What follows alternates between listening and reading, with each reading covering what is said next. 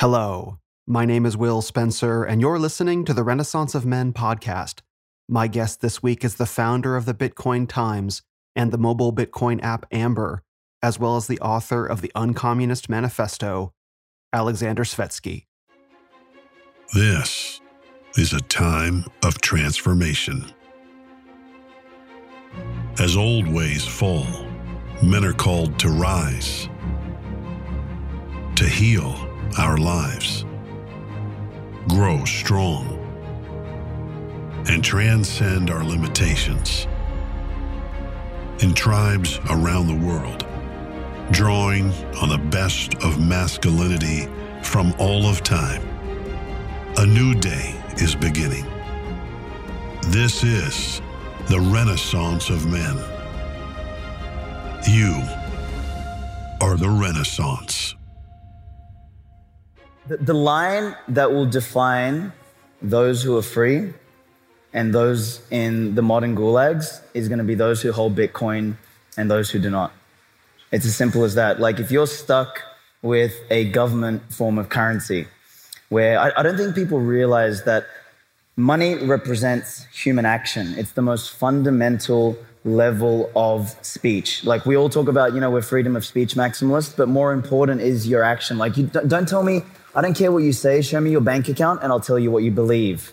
And when an institution, when an organization can issue, manage, and dictate what you can and cannot do with your money, which is where central bank digital currencies are going, by the way, which is what, all our friends like Jerome and Christine would like to. Fuck the Fed. That's right, brother.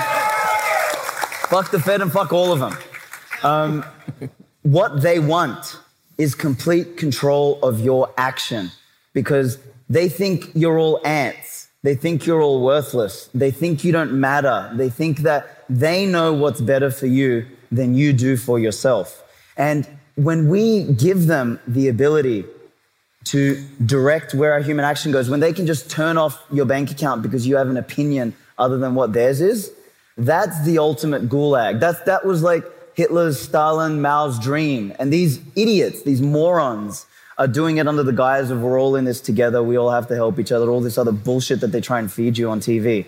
Like, it's that system, or it's Bitcoin, where you get to choose what the fuck you want to do with your own life. And that's as simple as it gets. So, fuck it, I'll finish there. Let's go to you. We've all heard the saying, money is the root of all evil. We've also heard the revised version, the love of money is the root of all evil. Regardless of the truth of either of these statements, we all acknowledge that money and evil are somehow linked. Money has the power to guide men towards evil behavior. On the surface, this isn't much of a realization. Money leads to evil? Tell me something I don't know, Will. But if we look a little deeper, we might find an important question given the increasing centralization of our globalizing world. What if the mere existence of money itself, regardless of the quantity, can be used to drive men to evil behavior? What if the money can be manipulated before your very eyes, like magic, to bias you to do evil with it instead of good? What would that do to the world? Here's a riddle. Let's say I put a $100 bill in your hands, and that we agreed to stand there for a while and stare at it until something important about it changed. What would change first? I'll speed this up a bit and give you the answer. The material characteristics of the money wouldn't change, not its size, weight, or color. But the immaterial characteristics of it would change, namely its value. With the power of inflation, we wouldn't have to stand there very long until the purchasing power of that $100 bill became much less. But how does that drive men to evil behavior? Well, if the money is worth more today than it will be tomorrow, what are you more likely to do? Spend it or save it? If you can use it to buy $100 worth of something today versus $99 worth of something tomorrow, you're more likely to spend it. And since money is an expression of freedom of choice, the manipulation of money in this way guides your choices to think more about the present instead of building towards the future. The ramifications of present versus future-based thinking are far too vast for me to get into in one monologue, but they're so significant. Jordan Peterson did an entire Bible series lecture about it regarding Cain and Abel, which I'll link to in the show notes. But this is how, without doing anything at all, the nature of the money itself can be used to bias men towards the satisfaction of their present impulses versus considering the future. And this in turn biases men towards evil actions because how many of our most evil deeds were done out of impulse versus long-term planning? In fact, I'd reckon that many of our most sinful actions were based on impulse. I know mine are.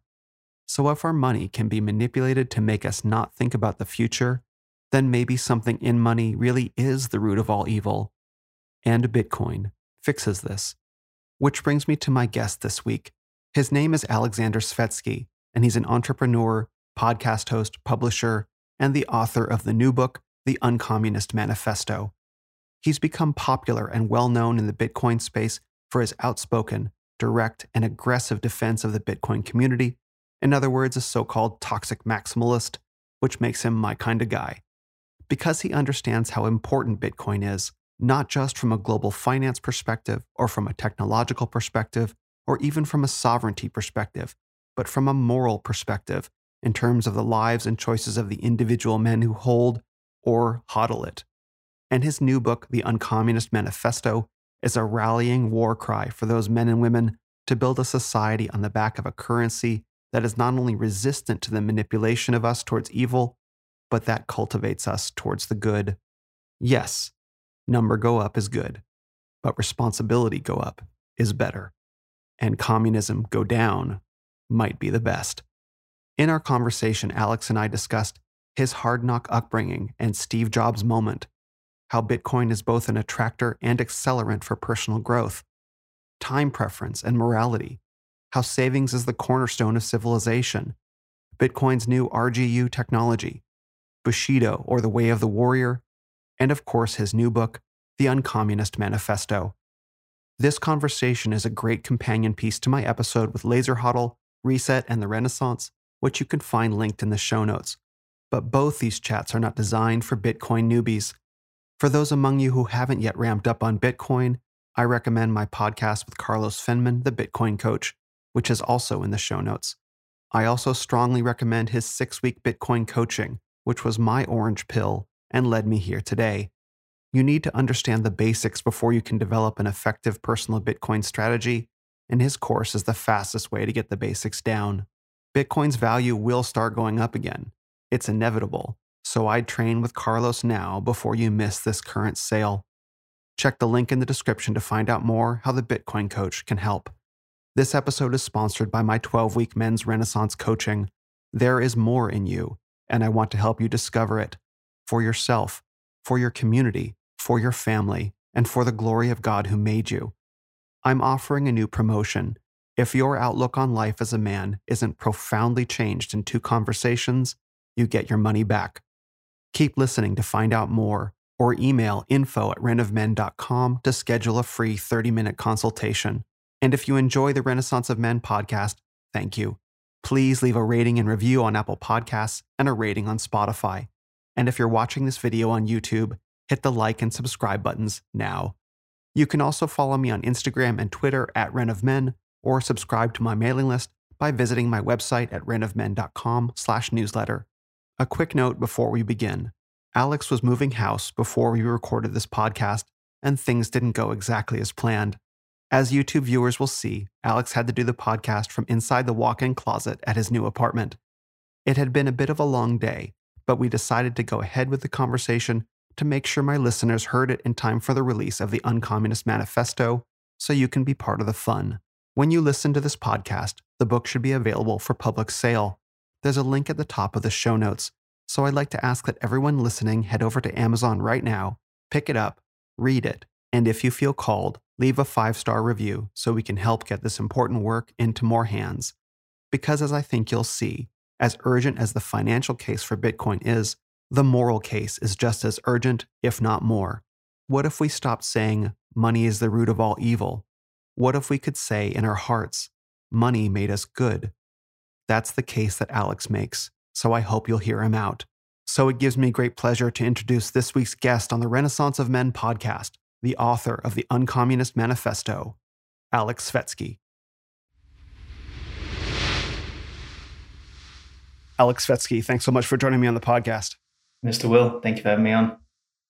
I always love talking to Bitcoin guys because the subject matter goes literally everywhere. But I always like to start out with men's individual journey to Bitcoin, because I think it's always really informative for people who are listening, who are pre-coiners, who are exploring the ideas. Like, what was it that really helped you get to the point that you're at right now? And we'll discuss what that is later with your book and some of the other things that you talk about.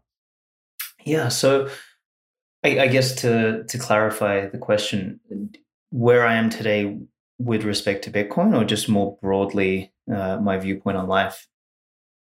Oh, that's a great clarification. Let's start with Bitcoin, and because then it branches out from there. Yeah, cool. So I think for me, there was a couple things. Since I was a younger kid, my parents went through a really rough breakup, and there was this whole custody crap. Like, we went between my mom, my dad multiple times. And I had what I would call a masculine father, in the sense that, he had presence, but he was kind of like a tyrannical masculine, kind of like a boy in a sense, where, he'd lash out, beat the shit out of my mom and all this sort of stuff. So, it kind of had it's all good. It had like an effect on me and my brother in an interesting way. And growing up in my teens, I was kind of both a troublemaker, but also a goody two shoes. And I was naturally really academically intelligent, but I was also street smart, because I had to get street smart. When my parents split up, I ended up with my dad. My brother and sister went with my mom, so I had to kind of like find my way and basically manage not to get my ass kicked by him, and kind of had to learn to speak and all this sort of shit. And anyway, I ended up leaving his place, obviously, went to go take care of my grandmother, and a lot of responsibility sort of fell on my shoulders, because she was dying from fucking 10 different diseases, and there was no one there to look after her. Wow. So I'm this like 16-year-old kid I was in high school in this weird kind of like really posh area where she lived.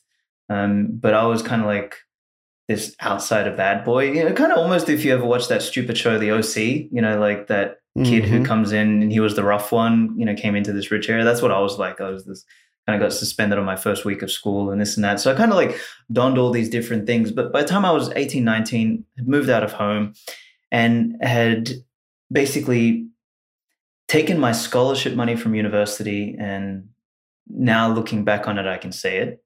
But back then I thought I was being smart. But I basically gambled my scholarship money on the stock market.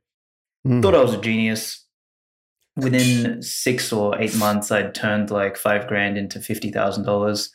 I thought I was king shit. And I kind of did some extrapolatory mathematics. I was like, if I continue on this trajectory, I'll be a millionaire by the time I'm 20. And kind of the pre-2008 tremors kicked in, 2007, wiped me the fuck out. I ended up then levering up, margin call after margin call. Anyway, by the time my plan was to be a millionaire by the time I was 20. By the time I was 20, I was actually $250,000 in debt. So I had the car in reverse. Didn't work out that way. Like, Didn't quite. Wrong way. Yeah, so exactly. I took a left instead of a right. Yeah, exactly. So that kind of put me on an entrepreneurial path. Like, the only way I could eat was I had to pay the banks $1,500 a week before I could even eat. So I did the only thing I could find on short notice was I went door knocking. I went door-to-door sales, selling fucking pay television. And mind you, I didn't have a TV. I lived on someone's fucking lounge room floor. I would get up in the morning. I'd train at the gym. I'd go knock on doors all day. I'd come home and then I'd study the markets and I'd read and try and figure out, how did I go so wrong? And my life just went on all these different trajectories. And basically most of my life turned out to be entrepreneurial and driven by a necessity to find a way around red tape, and to kind of like, there was a period of my life where I think the strongest male presence in my life was my uncle. He was a historian / he was with some revolutionary party in the Balkans at one point, doing all sorts of crazy stuff. And I mean, he used to teach me, things about women and stuff like that. It's like, there's the 4 Fs: find them, fuck them, forget them, or something like that, like all this sort of stuff. So, if there was a Positive framed influence. man, I know, right? But he was very framed. Like he knew how to like attract women, right? And, Yes. and the thing is, like, I was, shocked by this stuff, but he was an interesting influence in my life. But between sort of that influence, between, the entrepreneurialism, between me, trying to find a way. And the reason I mentioned him was he taught me a lot about Alexander the Great. And there was one thing about Alexander the Great that was interesting was he would always get to the fucking point. So there's the Gordian knot story, obviously, where, he went to the city and they were like, he who can untie this knot before the sun sets runs the thing. So, and there'd be hundreds of people for hundreds of years didn't figure out how to do it. So he looked at the sun, looked at the knot, pulled out his sword and chopped the fucking thing open, right? Or the same thing when the Macedonians first went to fight the Persians. His whole thing is like he broke rank, grabbed a couple of the generals, and they went straight for Darius. There was no fucking around and messing around fighting, and that's how like an army of 35,000 beat an army supposedly 5 to 10 times their size. Went straight to the point. So I was always looking at ways to cut through the fucking red tape, cut through the mess and get to the point. So anyway, this is a long way of kind of saying that I was always entrepreneurial. I always had to bear the responsibility of my own existence, my own bills, my own everything on myself. And when I first discovered Bitcoin, I discovered it through basically it was my second touch point. My first touch point, I was a gold silver guy in 2010, 2011, made a bunch of money out of that. But I kind of forgot about Bitcoin and all that shit because my life went on this whole software development type of space. I was building apps and all this sort of other crap. And when Bitcoin hit me again was in 2015, where this junkie friend of my brother's was talking about Bitcoin and he's, talking about how buying drugs on the dark net or whatever. And I was like, oh, wow, that thing is still around? And he's like, yeah, man, my friend made millions of dollars out of all this shit. And I was like, what the fuck? And I remember I'd heard of it along the lines, right? Like, I don't know if it was Max Kaiser jumping up and down on a couch, during my gold and silver days or something. So as I started digging, I found this thing that was, anti-fiat, because I had a little bit of, Austrian economic sort of rooting. It was anti-state, anti-authoritarian government, outside of the control. Like I found it really interesting that people were making payments online to buy things and someone wasn't able to stop them, censor them or something. I was like, fuck, that is pretty damn interesting. So as I dug and dug and dug, I had a relatively significant event in 2016 where one of the companies that I'd founded, I got pushed out of it by the board because we had a disagreement on how to operate the business. And I was kind of at this, I had what I call my Steve Jobs moment, right? And I had this identity crisis. I'm like, what the fuck am I doing next? And yeah, I doubled down into Bitcoin, and I have this saying, which is I came for the money because I thought I was going to get rich, but I stayed for the money, realizing that the money is the most important technology of civilization, and fixing that has all the downstream effects. So yeah, I think that kind of then led me down other rabbit holes like, Austrian economics and sort of sound money principles. And a lot of things seem to kind of thread from that. The people who become quite fanatical about Bitcoin, as you kind of mentioned, is, they start thinking about what they're eating, how they're behaving, morality, virtue. There's a whole Christian movement in the entire Bitcoin space, and people who are deep in the Bitcoin philosophy. There you go. So it's like there is a whole thing there, and every time you kind of pull on a bit of a thread, you unwind another section of the rabbit hole. You're like, holy fuck, there's something else here, and it's just it kept drawing me in. And then I guess to kind of close this loop off, in the last 2.5, 3 years with the insanity going on in the world, the only community that I found that seemed to be very and it wasn't everyone, there was, some real voices of reason, and not to blow smoke up my ass, but I was one of those. I literally wrote an article in early March saying Corona didn't do it. And I talked about we're going to be looking back on this shit 2 years from now, after we've decimated families, economies, and, markets and everything.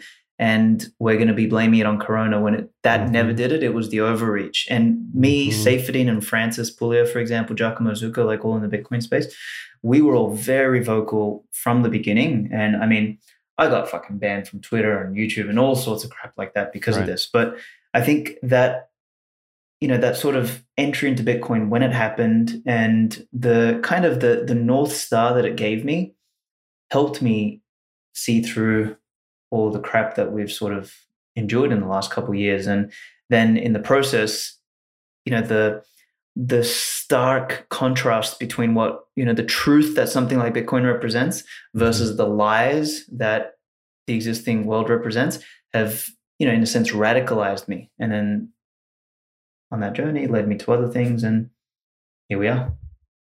I appreciate hearing that story because, one of the powerful things that I've encountered about Bitcoin is that it's for transformed men, and it's transformative for men, right? So men who have transformed, shed skins, myself included, Laser, who we have in common, went through his own transformation. I went through my own transformation. And when I got there, I suddenly realized that Bitcoin was there, and all the pieces of my life had led up to this point of me finally being able to understand what Bitcoin is and was about. And if I hadn't gone on my own journey to really redeem my own past, I wouldn't have been ready to really receive the wisdom that is embodied in Bitcoin. And it sounds really strange to say that about something called Bitcoin, about digital money or whatever it is. But there's this mystical, I don't know what the word is, mystical divine quality to it. And not only that, when I arrived at Bitcoin, it helped transform me further. And so I always love hearing men tell these stories because it seems to be just what's true about the technology. Yeah, it's both an attractor for, as exactly what you said. It's an attractor and an accelerant. And it's funny you mentioned this because I was me and Mark Moss, who we wrote the book together with, we were at a little meetup in San Clemente last week, and someone asked that exact question. They're like, "What is it about Bitcoin that does it change people? Does it attract people?" And exactly to your point, I said, my answer to that was it's an attractor and an accelerant, because me, like you, and like Laser, and like probably every other man out there, we've had to go through our own transformations. Like in my mid-20s, man, I was such a fucking bitch. Like I was such a pussy. I was a total vegan. I was a fucking hippie. Like I went to go. I wasn't a vegan, but yeah, same. Well, there you go. Like I did that whole thing, and I was such a pleaser. I was such a, like I'd sit there cry over women and all this sort of crap, which I had to forge the man that is here today, and I'm still continually forging him. I think of that sculpture, and I don't know who did this one, but it's the one where the guy is kind of chiseling himself out of the stone. I love that sculpture, and that's kind of how I envision what men's role is in the world, is that they need to chisel themselves into the best version of themselves. And it's like, oh fuck, there's so many tangents I want to go on, but I've just been doing like the French Revolution, looking through that history and just seeing where feminism actually started. Bang. Yeah, dude, it's me too. Yeah, it's like wild. Incredible. And this whole, I've recently come to think that the root of all evil, or one of the roots of the tree of evil, is this incessant need to help everyone and get in everyone's fucking business. And you see this with all people who are socialistically oriented, where all this feminism, all this sort of shit emerged from was the French Revolution, this idea of like fucking mass equality, tearing down the patriarchy, giving everyone the same voice, sameness, equality. And this whole move towards it is everyone's duty to help everyone. It's not. Your fucking duty is to help yourself first, make yourself the best version of yourself, and then lead, be an example for others to do the same. Because the more you fucking, because I have nothing against people who want to go and help someone. I've got everything against people who try and force others to go and help someone. And this is where taxation, all that sort of stuff is. Like, get the fuck out of my business. If you want to help someone, go and help them.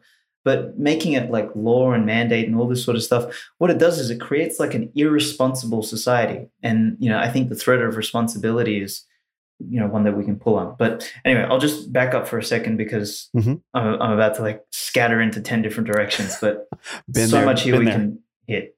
Yeah. Oh, I mean, this is something that I think a lot about. I think about dependence independence, and interdependence. Mm-hmm, And so mm-hmm.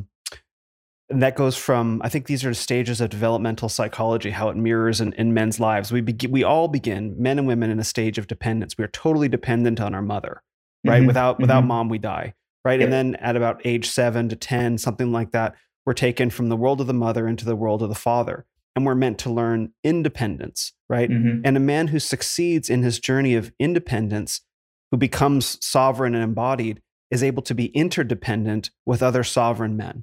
That's Mm-hmm. the complete journey of development, Mm-hmm, right? mm-hmm. And so we see this reflected in our society now, where we have this hyper-feminized society that's trying to keep everyone dependent and actually shames independent men to prevent them from ever becoming interdependent with each other, right? And so we're stuck in this feminized kind of world where it's like, no, don't be independent. We all have to be in this together. We all have to be safe together. Don't listen to those, scary independent, they're bad, toxic masculinity, right? That whole thing. Mm-hmm, mm-hmm. So this is, it's exactly psychologically represented as well. Everything you're talking about, this feminization that keeps us weak and dependent on a system like a mother. Absolutely. I mean, the thread of responsibility. So recently I've started thinking about Bitcoin more than just freedom money. So in the past, for a long time, I've called it freedom money, freedom money, freedom money. But I've got an article which I've got to hurry up and finish, but it's called Responsibility Go Up Technology. And there's a meme in Bitcoin, which I'm sure you know of, but for the listeners who haven't heard of it, the Bitcoiners started calling Bitcoin, that because everyone kind of like, oh, so what's so special about Bitcoin? Bitcoin is as we do, we just meme everything. So it's got this unique thing called NGU technology, and people are like, oh, what's that? It's like number go up, because just what it does, it goes up and to the right. Yeah. And I think that was a fantastic meme, and it's going to stay true for, decades, most likely. Mm-hmm. The thing is, I think there's a deeper meme, and this is this RGU technology, like responsibility go up technology. And for me, this is where I think about Bitcoin, and I think about what it represents. And I think about it in terms of this idea of like masculine money. Like the masculine exists, and I think the highest virtue of masculinity is responsibility. And maybe there's some semantics there, one could argue freedom or integrity or whatever, but like I think responsibility is up there, at least with the top 3 of the virtues of the masculine. It's like, as Joe says, a man must bear responsibility of all things, right? So that to me is just so profoundly important. And what Bitcoin does, and I used to say it in different words a couple of years ago. People used to ask me, well, what do you think the most important thing about Bitcoin is? And I used to say, man, it's the reintroduction of economic consequence. And I said, that doesn't sound pretty, but what it means is that Bitcoin will usher in a time in human civilization where the reward or the risk and consequence of your actions will actually be borne by you, not by anybody else. In the world we live in today, what we do is we vote in bureaucrats, or bureaucrats take power without a vote, whatever the case is. Then they make collective economic and political decisions, which are paid for by all of us. And when they go wrong, which they go wrong 99.9% of the time, we pay for them. And then as we pay for them, we get impoverished, and they just print more money. And because they don't feel the consequence, they do it again. And we have this vicious loop of basically the decay of society through the socialization of consequence and the removal of responsibility and agency of the individual. And I guess this is what you said earlier, is that we can't even get to the interdependence of man because we don't even have independence of man anymore. We've given up agency to some institution known as the state or the central bank or the government or whatever fucking talking head is sitting there. And as we've done that, we've become a race of irresponsible, overgrown children, basically. All the men have left the room. And coming back to Bitcoin, it's like the ultimate responsible money. Not only is it responsible at the macro scale, which is if I go and do something stupid, let's say I run a territory, or I run a city, for example. Let's just say Bitcoin has become so valuable, I have the ability to run a city. If I make a dumb decision, I cannot socialize the dumb decision on everybody else. I'll have spent my own Bitcoin. There's no money printed to print. There's no way to forcibly tax, and there's no way to borrow Bitcoin from some magical future. It doesn't exist. So at a macro scale, it enforces responsibility, and it localizes consequence and cost. And then at a micro scale, as an individual, I always say this to people. I'm like, do you want to know how real Bitcoin is? Get some Bitcoin, send it to a Ethereum address, and then call the Bitcoin support hotline and see if anyone's going to help you. You'll wait on hold for a while.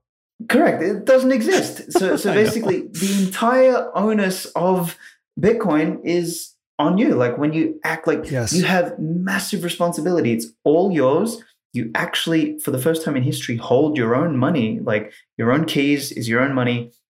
No power on earth, no powers that we know of in the universe can alter the mathematics that makes the sanctity of that holding valid. And as a result, the old Spider-Man saying, with great power comes great responsibility. Like you have the ultimate responsibility. So it kind of, thinking about it that way, I just think of this whole responsibility go up technology meme. And then as a subset to that is the whole essence of masculinity is taking responsibility. And to me, like Bitcoin just seems to be this, I don't know, this force that will come back into society and reinstantiate the patriarchy and masculine frame to a large degree, because you'll have responsible adults come back in, and only they will have the opportunity to prosper, because those who are irresponsible will be economically damaged. Whereas in the last 150 years, those who were irresponsible managed to get an economic edge, while those who were responsible, we lost our savings, we lost all this stuff. We weren't able to act responsibly. The world's been upside down. So that to me is a profound idea. That's an incredibly profound idea, all of that, because it brings back into the realm of masculinity the notion of consequence. Like your economic and financial decisions have real consequence. There's no printing money to bail you out. There's no Cantillon effect. There's none of that. It's that when you make a mistake, it's gone, and it's gone forever. And so you have to be more responsible. In fact, to what you said about masculinity, Pastor Doug Wilson, who's one of the best thinkers and speakers about masculinity today, he says masculinity is the glad assumption of sacrificial responsibility.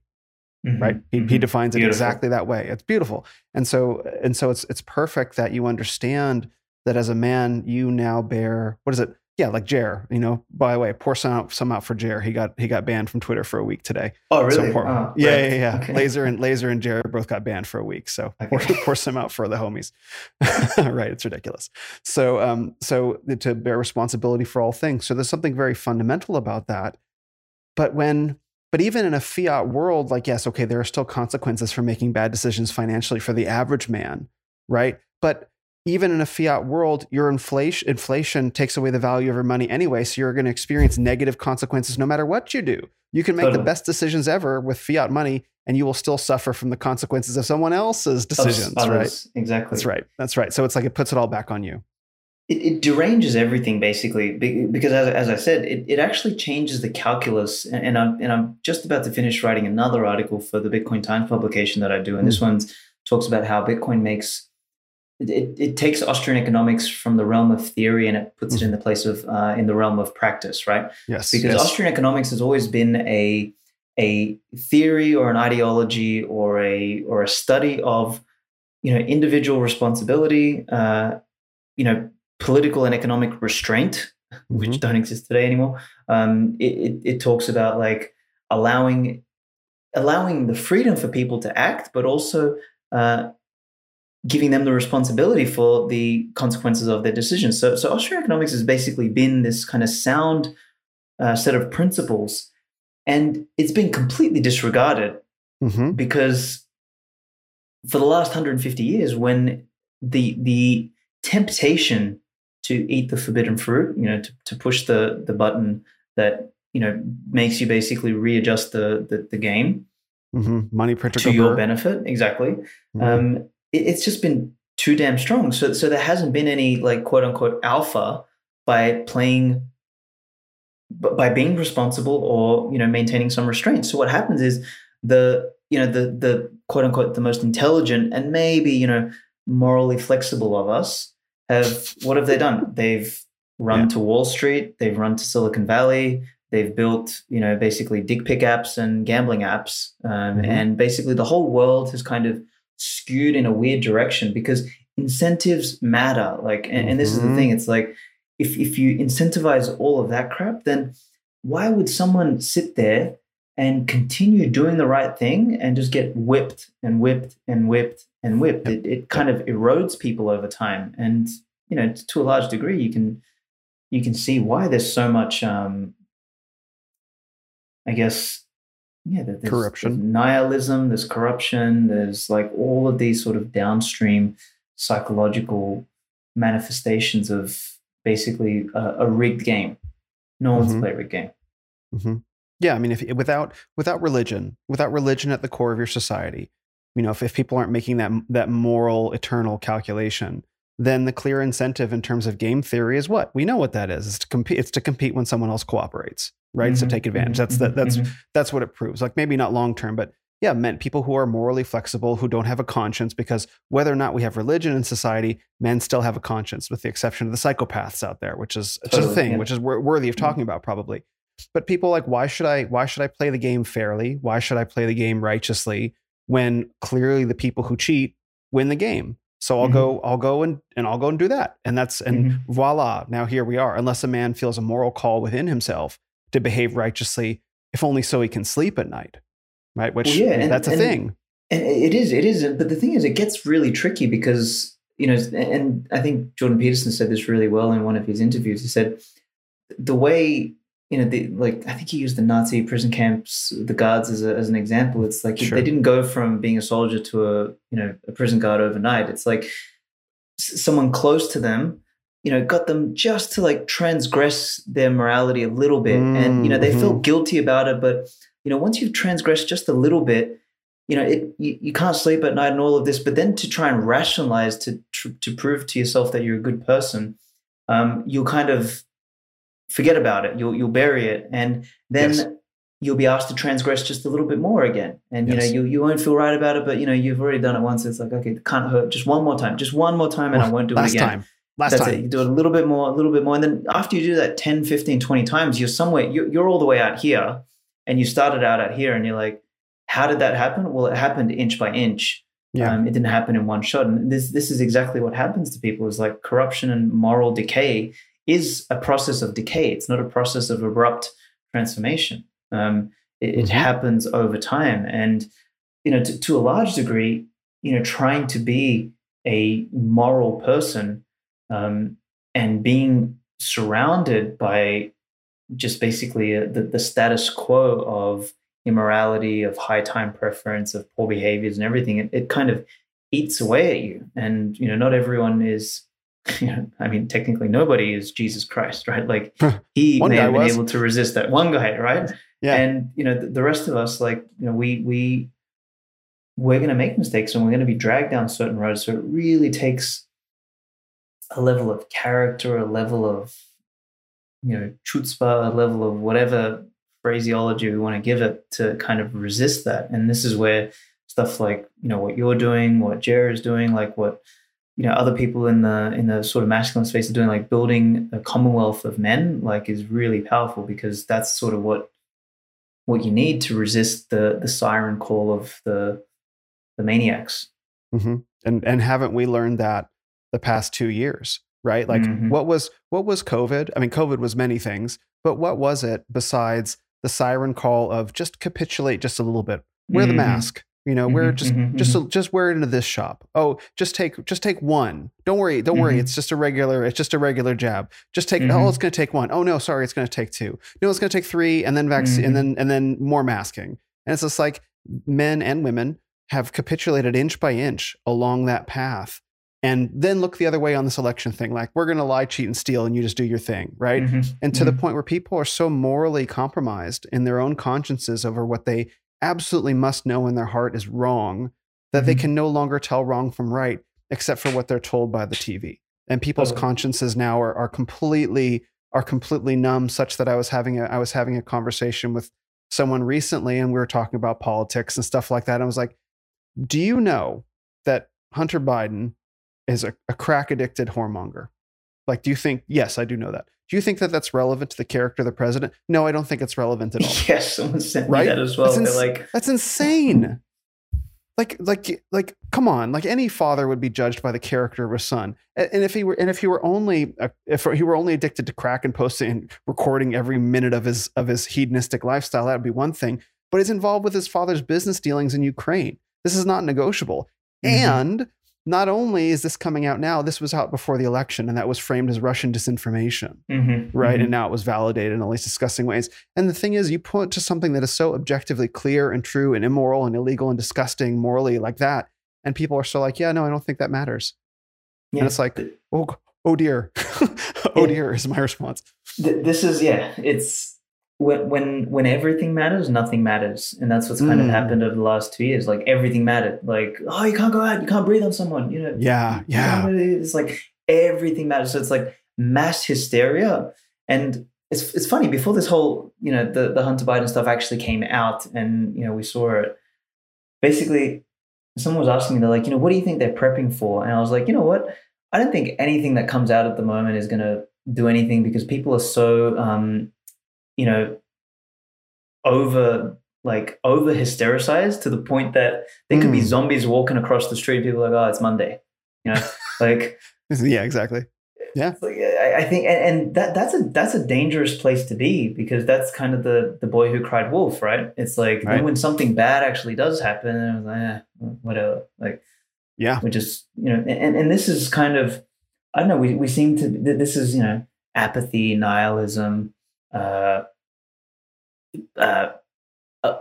of deliberate ignorance, because, you know, as you said, the person who was saying that to you, same thing. Like, somebody, I tweeted, I was something about that, and then someone was, maybe it was the other way around. Actually, yeah, that idiot Eric Voorhees, who's the shitcoiner.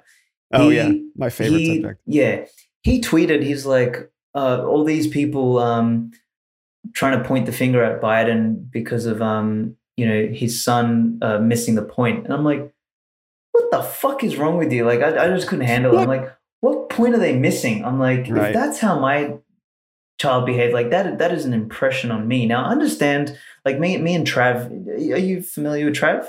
Yeah, Trav Stewart, formerly Trav. Yeah, he's great. Yeah. He's a legend.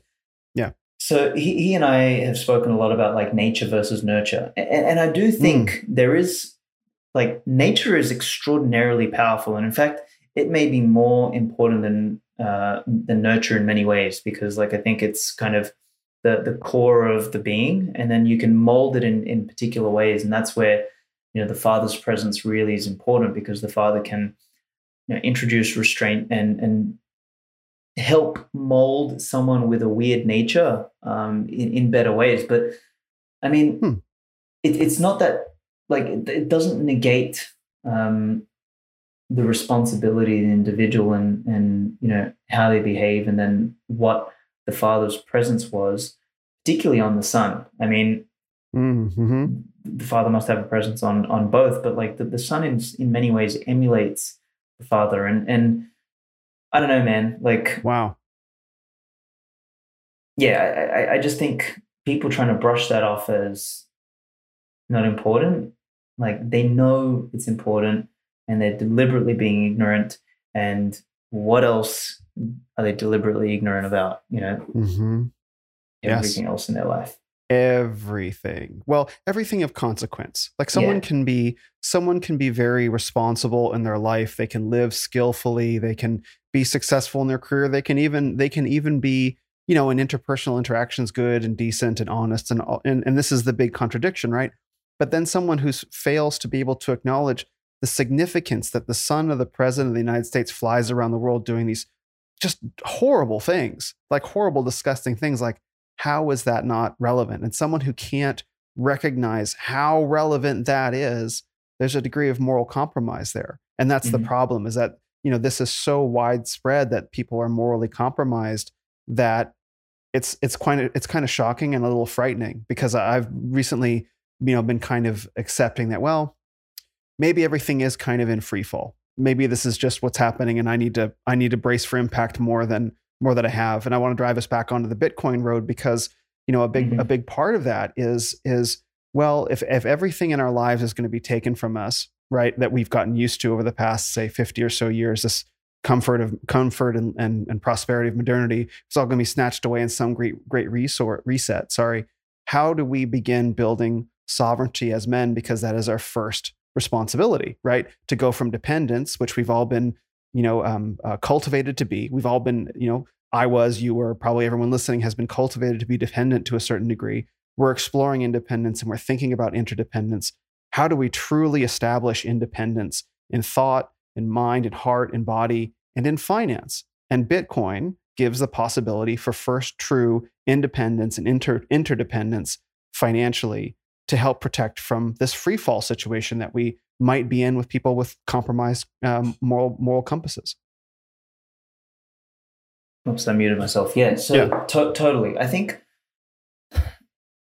I've said in the past that savings is the cornerstone of civilization.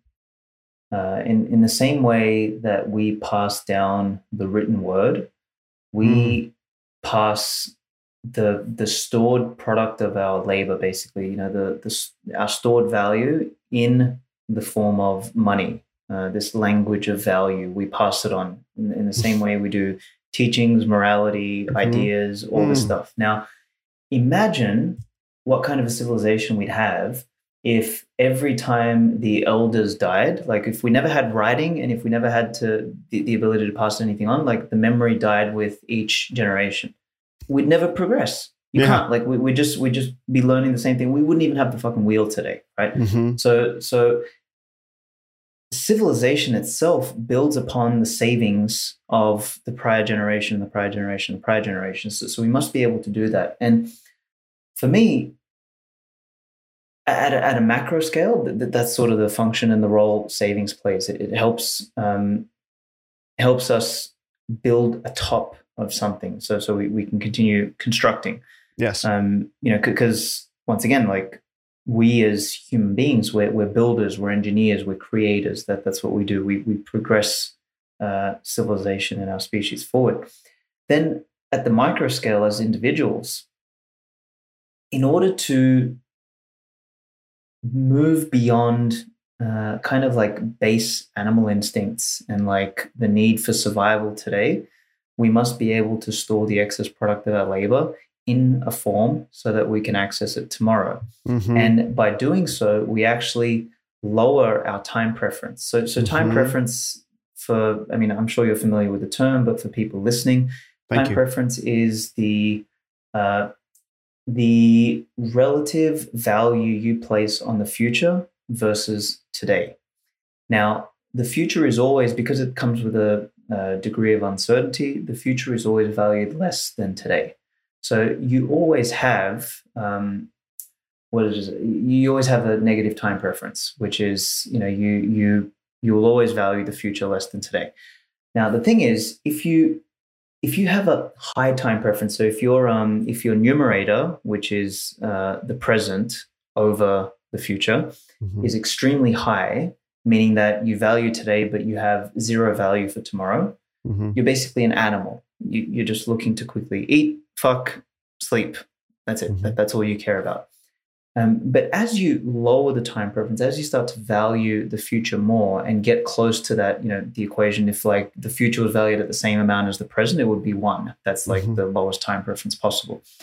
But as you start to lower that, what happens is you can start to think about tomorrow. You can start to think about maybe I need to build a tool, or maybe I need to provide for more than just me. Maybe I need to think about a family. Maybe I need to think about a woman, children. Maybe I need to think about my community. And as you expand your time preference, as you lengthen your time horizon, you're able to become, you basically climb the hierarchy of responsibility. You become responsible for more. You take on more. You bear the burden of responsibility. You bear the responsibility of all things. In order to do that, a mechanism for savings must exist.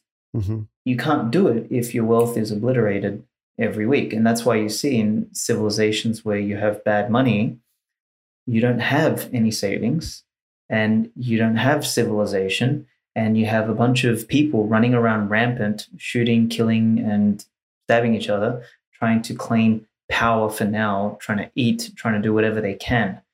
Civilization can only function when you have a functional money. And that is hands down, if you want to plot the rise and fall or the progress of anything throughout civilization, it is all linked to money. And this, for me, like Bitcoin for the first time, gives us sound money that we are individually responsible for, that we can interact with. So we can be interdependent with Bitcoin because my Bitcoin talks to your Bitcoin, my wallet talks to your wallet. But we're able to do this outside of the permission of a group or an institution or bank, government, whatever group you want to give it. Like we're able to do this through the magic of mathematics. And that fundamentally has never existed before. And for me, that is like a step change in the quality of civilization. The kind of step change as a metaphor that people could think of is like, I think of money as, I've said many things like language of value, etc., but it really is like, it's how you evaluate things. Like you're evaluating the future, you're evaluating things and stuff and opportunities and everything. It's like we all keep a kind of like a running tally of the value of things in the back of our mind. And money just helps us abstract that away in a way that we can value more stuff and make better decisions and basically orient. Now, with crap money, we're all sinfully orienting ourselves. We are off the mark. We are all sinning. We're all making poor value judgments, poor evaluations. And the downstream complex effect of that is complete pandemonium where nobody knows what the fuck they're doing, why they're doing it, when they're doing it. It's like complete mindlessness. So to come back to that metaphor that I was about to say is today's civilization is like a blind man building a house with an elastic tape measure. So the money is the measure. Like we're using an elastic one because it just changes all the fucking time. And we're blind because we can't orient ourselves. We have no savings. We're just like grabbing shit and we're trying.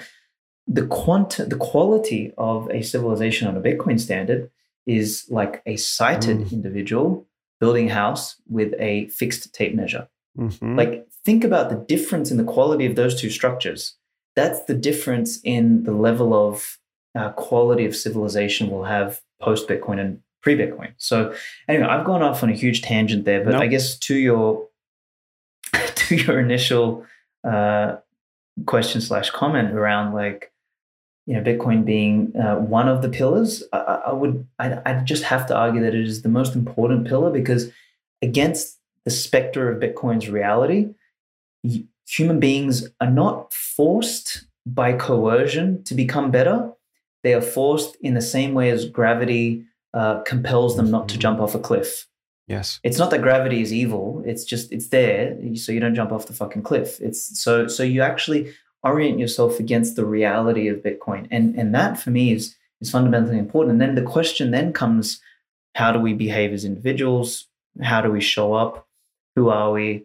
Masculine, feminine, polarity and dynamics, like all these other things start to come, food, energy, etc., start to come downstream from that. But if we sort of fix that kernel in the beginning, your orientation about all the other stuff starts to matter. You can no longer lie to yourself without having a consequence that sort of echoes right back at you. And to me, that it's just once again profoundly important. And I think we fix in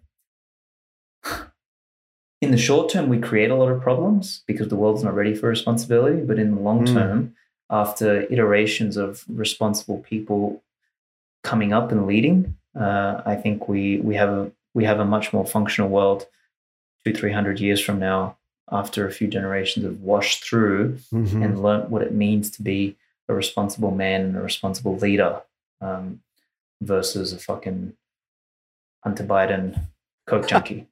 Yes. This is fantastic. Because I mean, just to break a bunch of things down, the function, what our money does determines how we behave. right? So Mm-hmm. if when if we earn, say, $100 and we put it in a savings account, and inflation means that it's worth so much less in a short period of time, our incentive is to take that $100 and maximize its value by spending it, right? So right away, just spend it, get it, spend it, get it, spend it, get it, spend it. That disincentivizes us to save. And without savings, without generational wealth, children get trapped in this, essentially the same economic strata, the same class over multiple generations. Like generational wealth is built up as generational wealth, as savings. But if you're disincentivized to save as a father, you'll teach your son. You won't teach your son to save, right? And so he'll end up in the same class probably, versus if you as a father save and you hand down morality and a nest egg to your son, he can do amazing things with that and begin building, right? But with inflationary money, the incentive now for the father, inflationary fiat, the incentive for the father isn't to save, or for anybody to save, just spend it, right? Versus Bitcoin. Go ahead, sorry. It's to spend. I was just going to say it's to spend, or to what they call today investing, which is really gambling. Sure. Like, it's nobody's business to go out there. Like an entire system, an entire fucking set of industries have emerged around like financial planning and fucking IRAs and 401ks and ETFs and all this shit that nobody needs. Like, this dawned on me for the first time about 3-4 years ago. Like, so my mum, she's a great woman. She's a working class, like been working her ass off all her life. And I remember going to a cafe with her about 3 or 4 years ago, and this was one of the first times the real visceral importance of Bitcoin dawned on me. She's like, saved up all this money, and she goes, I don't know what to do with it. She goes, I'm putting it in the bank. They're not giving me anything anymore. She goes, last time I gave your brother money, like, and my brother's one of these degenerate fucking gamblers, thinking he's like, I call him a degenerate gambler, but in the sense of like, he spends his life staring at a fucking screen, reading charts, thinking that he's going to make money. Like, the most unproductive behavior a human being can do, just sit there, basically jerk off on watching porn and watch charts so that you can make a quick buck trading, right? Like, that's literally what we've got, a whole millions of people doing that now. And what do they call themselves? I work from home. I used to do it too. Fuck yeah. Okay. Yeah. I used to do that shit too. So I speak from experience. It's like, we go and we've deformed everybody. And she's sitting there saying like, I don't know what to do with my money. And like, for 99.9% of people, investing is a complete fucking scam, and spending all of your money on consumables is complete stupidity. So what are people living in? They're living in complete sin because they're scammed or they're stupid. And all they had to do was save, but they can't. They're penalized for doing the moral thing. Yes. And that, like, to quickly tie that back to time preference, is if you have some savings, you can actually stop for a minute. And one of the most important things for a man to do is to take stock, stop, slow down, and make a rational decision. Stop acting emotionally. Stop racing and running and being on a fucking rat race on a whatever that wheel is called that the rats are on. Hamster wheel. That's it. Like, doing that is like living in a constant state of angst, fear, and anxiety, which is, that's the feminine realm. That's where all these men are. They can't stop for a moment and say, okay, I've worked, I've built up some wealth, here it is, and now I can raise my gaze and I can think about what I want to do down the track.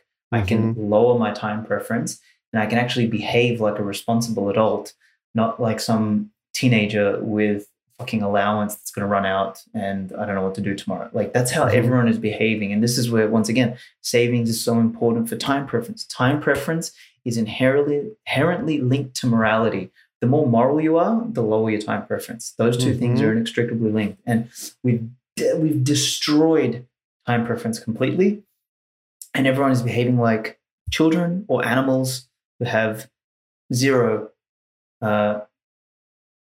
respect for the future. Like, they have a complete, they're basically, their time preference is trending towards infinity because their value for the future is zero. And that's a disaster. So anyway, sorry to interject there, but no, that's okay. I think that's a important soundbite. No, I mean, I agree. And what I love about conversations about Bitcoin is that it literally, it's not like a road, it's a web. You just follow your own unique path through the conversation because it touches on so many different philosophical topics. because it gets straight to the heart of morality. Like just like Laser talks about, monetary reset and how Bitcoin is a weapon against monetary reset, right? These reflections that you've had on morality and behavior and masculinity are just as an important a set of topics, because our money guides our behavior. Our money is our expression of choice. Our money is an expression of almost freedom in a way. And if what we do with our money is constrained by the nature of the money itself, right, in a negative way, in the way that fiat constrains, it forces us in the direction of high time preference, of short-term thinking, because we can't actually save it, or we're trying to magnify it through gambling. If it forces our decisions, because it's not a morally neutral technology, fiat currency is not a morally neutral technology. It guides us now, at least how it's being used now. It guides us through these sets of decisions. So if we can replace that technology, that morally, we won't even say corrupt technology, fiat currency, with a morally righteous technology of Bitcoin, we will naturally guide our decisions towards more righteous directions. And that's how fundamental this gets. And it seems odd to think that something like Bitcoin or digital money or whatever you want to call it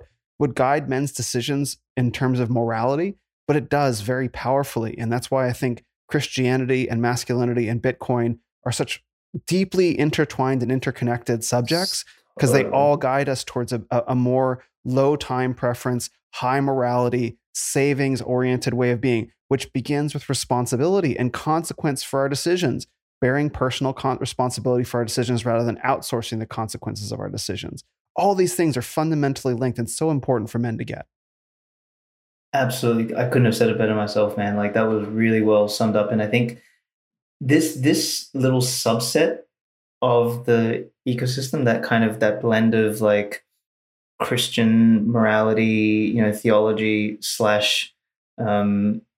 masculinity / Bitcoin, like that kind of Venn diagram is my favorite, man. Like it's the rabbit hole that I'm like going down right now, because it's so much fun. Because like, once you do the economics piece and you got that locked away, then it's kind of like, what else? And this is such a powerful area, because it's been under attack for so long. And I think Bitcoin will just take care of the economics part easiest. I think that's also one of the lower hanging fruits for Bitcoin to solve. It's like, okay, can't print the money. Well, bad luck. Fuck you. Keynesianism is no longer the alpha. Now you literally can't do anything. And it actually makes me think of I don't know how familiar you are with like the medieval Japanese sort of era with like the samurais and this concept of a bushido. Have you ever the Bushido code of the samurai, like the warrior code of the samurai? Yeah, but if some of the listeners aren't, go for it. Like, fill us in, because I may not know what you know. So for those who don't know what the word Bushido means, it actually means way of the man, or way of the warrior in Japanese. So what it was, it's kind of like, I guess the West had its equivalent in chivalry in a sense, but the Bushido was kind of a little bit more well-formed in a sense. And it kind of emerged off the back of when the warring period between the daimyos and basically the daimyos were kind of like the I wouldn't call them kings. They were kind of like more like dukes probably of the lands, and they kind of warred, and then there was one shogunate who kind of united all of Japan. And post that, there was a relative period of peace, and you had all these samurais who were warriors before, and the question asked themselves is like, okay, we're a higher class of being, like we were the warrior class, kind of like the knights in Western Christendom. How must we behave? And it's funny how the similar sort of thing emerged in the West as in Japan. There was this kind of moral code, and it was, the way of the warrior, the way of the man. And to be a samurai wasn't just to be born a samurai and to know how to wield a sword, but it was how to behave as a man, as a leader, as someone from the samurai class. And to me, I just found this really interesting as I was looking at it, because you look at the code. There's no word love there, which is really interesting. Even the Japanese language is the closest word they have to love is actually duty, which is really interesting. Oh, wow. So, but you look at the virtues, and I'm going to kind of rattle them off because I don't remember them exactly. But it's courage, bravery, honesty, integrity, compassion, responsibility, duty, honor, like this whole set of values, which it was never like a written code. It was always like an unspoken code, Yeah. but it was how one must behave. And this was the class of man. Like there was no samurai women. There was, I guess, let me rephrase that. There was samurai women in the sense that they were married to a samurai.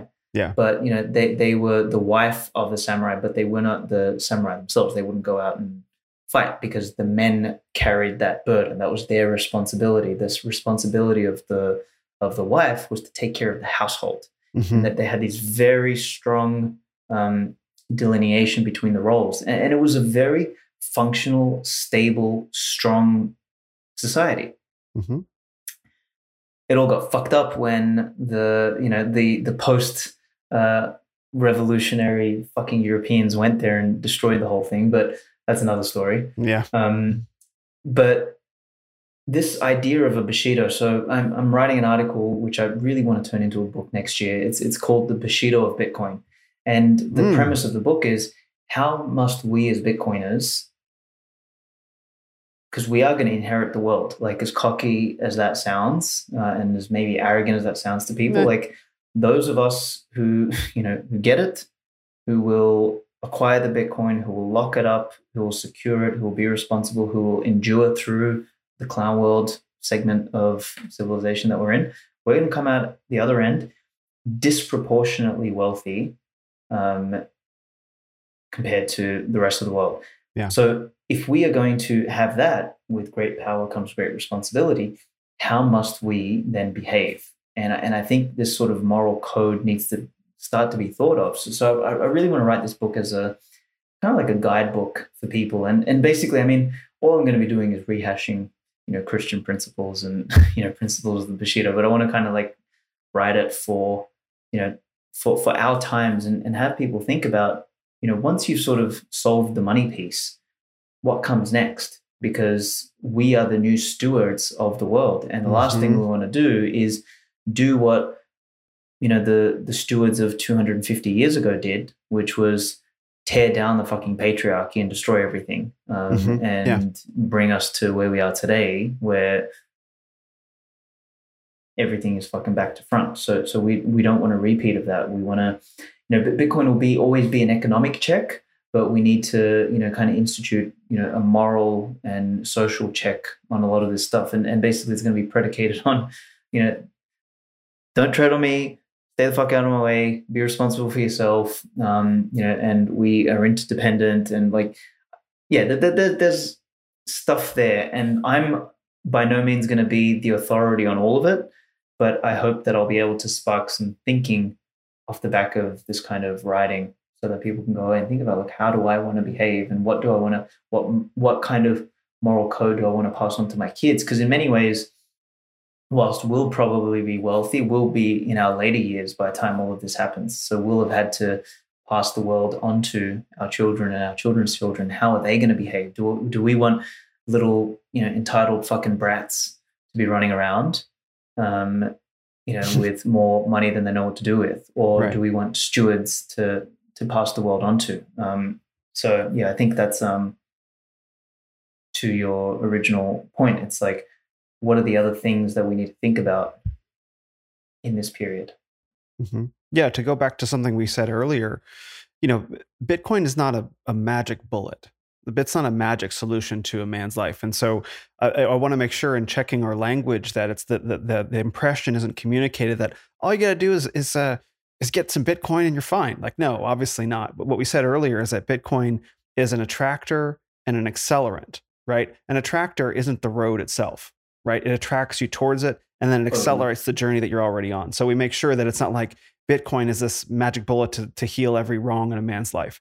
Bitcoin obviously, it needs to go along with masculinity, with Christianity and Christian values, which I think are woven into the fabric of the universe. Like, I don't think it's rehashing, right? So I don't think it's rehashing anything to say like, oh, by the way, this is how reality is. Because for some men don't agree with that, and sorry, but so you're not rehashing this idea that someone came up with. You're making hard observations about the nature of reality that people constantly need to be reminded of, right? Because we haven't passed down We haven't passed down sound financial thinking. We haven't passed down sound moral thinking. It wasn't passed down to us. We're rediscovering these things. Like what makes Bitcoin powerful, what makes Christianity powerful, what makes masculinity powerful. I want to back up on that for a second. Okay, because Christianity and masculinity, these ideas were already in the world. Like masculinity got lost and we're rediscovering it. Christianity is having sort of a revival. We're rediscovering it. I have to, maybe we can go down this rabbit hole a little bit. I think the things that Bitcoin makes possible, I don't know that they were ever like actually out there in society. So Bitcoin might not be a rediscovery, but a discovery for the first time, right? I mean, we can kick that around, but just to close the thought, masculinity, Christianity, or we might say values, warrior values, Bushido values, all these things are out there and they all need to fit together to produce the kind of man who will inherit the world. And I did want to highlight that word inherit. The meek shall inherit the earth, right? Is the saying. The word meek means strength, like a sword sheathed, right? Like yes. that they will inherit the earth. But the important thing is the word inherit, because when do you inherit something? You inherit something when someone dies, right? So we hear this phrase over and over again. It's like inherit doesn't mean here, you can have this. It means something else dies so that something else can be. So I agree with you that we will inherit the world, but the process of inheritance, that's not always a fun and exciting process, right? Let's pull on that thread, because this is one where, I kind of, when I jump into Twitter spaces or stuff like that, people are like, what do you think? And a lot of kind of what you said in the beginning is people get caught up. It's funny the journey people go on when they find Bitcoin, because it genuinely fills them with hope and optimism. But then some of them, naturally go off the deep end with hope and optimism, and they think that, I don't need to work on myself, and everything else is fine. Just buy some Bitcoin, and then everything's fine. And I think that is that is so wrong. No, I don't think that happens too much, because I think those who really when Bitcoin dawns on them, you have these 10,000 branches that kind of come off, and you got people wanting to fill in their freezers up with fucking meat, and going out and learning to shoot and hunt, and all this kind of crap kind of comes off the back of that, right? You're talking about me, bro? Yeah, got a freezer right over there. Yeah. So it's I kind of try and sober people up a little bit when they ask me. It's like, what do you think? And I think of this idea of kind of like before Bitcoin and after Bitcoin, and they're going to be two different worlds, and the quality of each world is going to be very different. But as you said, there's going to be a transition, and that process of inheritance is going to be ugly. And I kind of think of that as there's this idea of, there's this word called interregnum, which basically means the time between one king and another, right? Or the time between one ruler and another. And the interregnum, or the period of transition, whatever we want to call it, is going to be messy. And in fact, I think it's going to be the ugliest part of all of it, because we have this period right now, and I mean, we're kind of in the interregnum, actually. We're kind of 12 years in, because the Bitcoin point was in 2008. But a couple things are going to happen. Number one is that the clown world will continue to accelerate, because what do clowns do when the car is losing control? They make it lose more control. So they'll keep doubling down on stupid policies, on bad monetary decisions, on more clampdowns, more reasons to lock down. Like Europe is locking down now because it's 36 degrees, which is, I think, in Fahrenheit, it's like 98, right? Like it's a walk in the park here in Texas, bro. Right. So civilization will get softer, and the idiots driving the train are gonna just keep pushing every button that they can push, whether through malice, or I think a large part of it is just what you would call the useful idiots, the ones who genuinely think we've got a climate crisis or whatever else they've got on their list of boxes to tick. The current thing. The current thing. So they were just pushing every single button to try and fix everything, and in the process break everything. And you're going to have that kind of accelerating. That's going to cause prices to increase across the board. People are going to start panicking about, fuel and food. Like fuel and food are like really, really, really important because they're the two choke things points. that, like everything kind of revolves around that. So you'll have that happening. Simultaneously, what you'll have is this kind of period where in the pandemonium, like opportunists will come out and you'll have kind of otherwise intelligent hackers and all this sort of stuff. They'll be stealing people's Bitcoin. There'll be phishing scams. There'll be every scam under the sun during this interregnum of people who, if they're not really wised up, if they haven't really taken personal responsibility for their Bitcoin or whatever, like, we've just seen it in one element with the whole Celsius and BlockFi thing. Like Bitcoiners have been shouting from the rooftops for years, not your keys, not your coins, get your shit off BlockFi, get your shit off Celsius. And everyone's like, oh, bro, you're just a fucking, naysayer. You just, so you dumb. sitting there holding your Bitcoin in your own wallet and you're not earning anything. Here I'm earning 6% interest. And now fucking here we are a year and a half later, you got nothing, bro. So like, we've been sort of yelling all this stuff, but, no one's obviously listening because the way of the world, it's like, hand my responsibility to someone else and I just get free shit for no reason. Right. So all of this stuff's going to happen. And what you're going to see is, as I said, there'll be hacks, there'll be theft, there'll be all sorts of stuff in the interregnum because there's going to be chaos. Like the very paradigm is shifting. The very primitives of the old civilization versus new civilization are going to shift. And particularly because we've deviated so far away. Like if we had discovered Bitcoin in, 1750, as an example, maybe the shift wouldn't have been so catastrophic as it would be now. But we've, the Overton window has shifted so far towards egalitarianism, towards feminism, towards democracy, towards all of these idiotic ideas. Yeah, communism, leftism, we're all in this together, stupidity. That swinging the pendulum back to responsibility is going to go through a whole host of like opportunities for I guess the less scrupulous out there, the opportunists out there to take advantage. And unfortunately, heaps of people are going to get taken advantage of. And then what that's going to do is it's going to make them bitter. And one thing I'm concerned about, and this is for me, like what I'm thinking long-term about what I want to do with family and things like that, is I want to be out of the way of, the biggest mistake I think I've made in my entire Bitcoin career is making myself a real public figure around Bitcoin, because the vitriol is going to get pointed at or pointed toward Bitcoiners. It's our fault the inflation went up. It's our fault the I lost my money. But that's what's going to happen, right? Okay. And yeah, of course. So the kind of like what happened when the Weimar Republic in the late stages of it, as it was hyperinflating. Who was to blame? The speculators. Right. No, the speculators were just in the right place at the right time. Yeah, they were trading this and that. Who else was to blame other than the speculators? The people who hoarded gold and hoarded, food and foodstuffs and things like that. And a lot of those people were, lo and behold, were Jewish. So, the hatred didn't actually start with the Jews specifically. It started off with the people who were hoarding.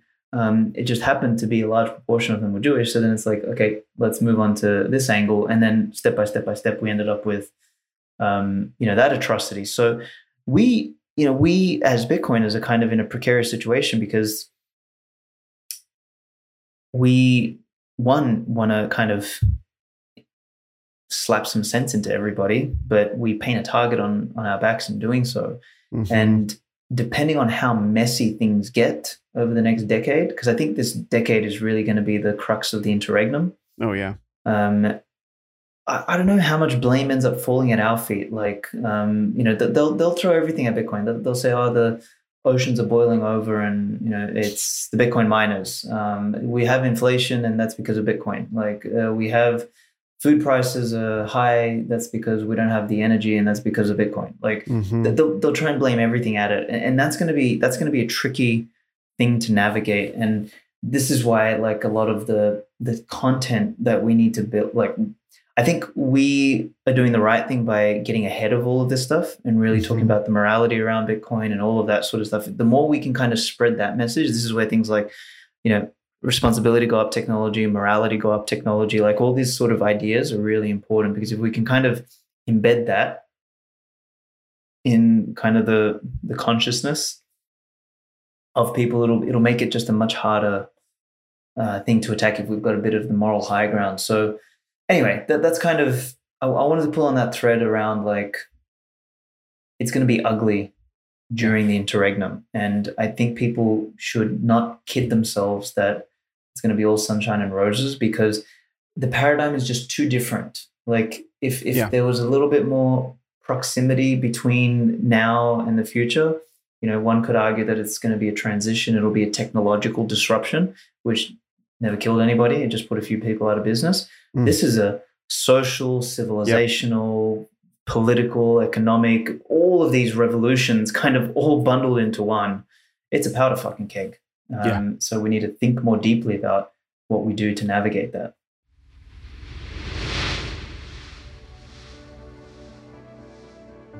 Men, look at the world today. You know something isn't right. You know many things aren't right. And if you're smart, you also know that you have something to do with it. What's wrong isn't your fault, but I bet you know you could do something to change it. In fact, I bet there's something you could do right now, not just a task undone, though there are plenty of those.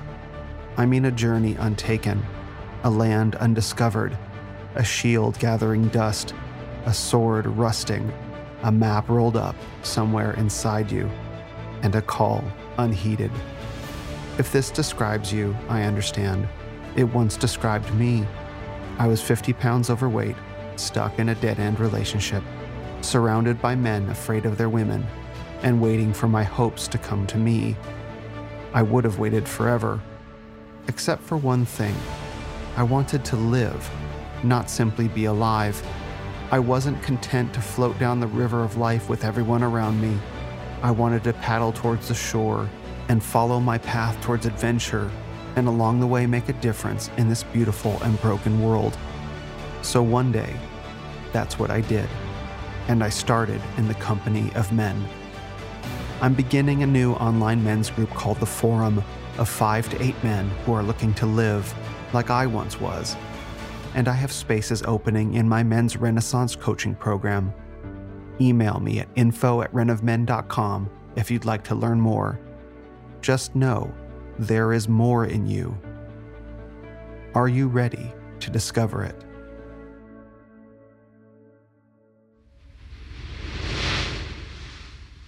Well said.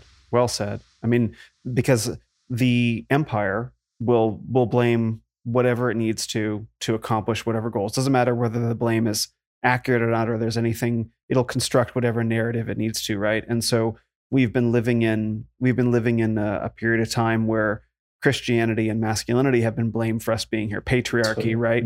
Yeah. Right? That's how we got here as a civilization. And so it makes sense that, Bitcoin will take on some of that as well, just to be prepared, for an all out assault, right? On the things that are most precious. And I'm glad that we got here, because I think it gets right to the heart of what toxic maximalism, toxic masculinity, right? This idea that standing up for your principles and your beliefs and being aggressive and outspoken about it is somehow toxic or destructive. And, I listened to, I think you spoke in 2021 at the Bitcoin conference about that. And, I wanted to touch on that thread. And when I said, how did you get here? Like at the very start of the conversation, how did you get here to where you are with Bitcoin? I didn't want to lead the question, to say like, because I think this toxic maximalism thing is really, really important, in part just to take away this term toxic, because why is it that it's called toxic to defend forcefully your beliefs and values, right? Let's go into that, because I think that's the state, that's the place where men have to root themselves and be like, okay, call me whatever you want. I'm going to defend with my dying breath and every key on my keyboard and every bullet in this magazine, my right to live the way that I feel free. And you don't like that. I'm sorry about your feelings, but I'm going to do it anyway. So I really wanted to get to the subject, because I think it's so important. It really is. I think that was one of the other things that really drew me into Bitcoin. And I kind of found that subset of Bitcoiners relatively early on in my journey. Because I guess once again, I was one of the few things that I found before Bitcoin, and this was through doing a bunch of Tony Robbins work. And he was one of the first people who introduced me to the concept of polarity. And he is a fucking masculine presence, man. Like if masculinity is kind of like presence and frame, like that motherfucker is walking presence and frame. Like, and when I was younger, he was probably the most influential male presence, I guess, in my life. And even though, I mean, I met him a couple times personally, but even though it was kind of like it wasn't a totally personal thing, like going to the conferences of his really left an impact on me of like how a man presents himself and holds frame. Like, and I saw him fucking tear apart like men, women, and children on stage, like, like women like acting like victims and stuff. Like, it doesn't give him a fucking inch, doesn't give him a millimeter, just fucking tears them apart. And not from a place of like, I'm, like not from a place of you're a piece of shit, but from a place of like, this is the truth and I will fucking stand this ground. And there is no amount of feminine grace that you can use to move this mountain. The mountain is the fucking mountain. And that kind of stuff left an impact on me. And I think it taught me in many ways to stand my ground. Like when I found something of truth, I was like, well, fuck you. Like, I don't care. This is true. Like I know for a fact 2 + 2 = 2, and there's nothing you can tell me to change my fucking mind. Like this is the truth. And that I think played a real role when I was first entering the Bitcoin space. Like, and it's funny, if you look at my writing back in the early days, it's kind of, I call it the nice SVETSKI period. Like, I was, writing about like Bitcoin's, I think one of my early pieces was like Bitcoin, money, Homo sapiens and evolution, or some shit like that, right? And I was like talking about how like money evolved and how humans evolved and all this sort of stuff. And like, maybe there was a couple of F-bombs in there, like just me being like, my language is a little bit flary, but I like to say the least. Yeah. Speak clearly. The language was very, I don't know, like nice, I guess. Like I can't think of another thing to say, but I still like called out stupidities. So it's always been in me. And what happened was I found this guy that I connected with, whose name was Rory, and he was in like the toxic Bitcoin maximalist groups. Like there was a Telegram group, and he and I connected. We were like two of the only guys who were talking about Bitcoin in Australia at the time, that while everybody else was going through shitcoins, like it was the 2016, 2017 shitcoin phase, and everyone was making money. And the only two guys who seemed to be very vocal on Twitter, and both were in Australia. So we kind of connected, and he kind of brought me into the group.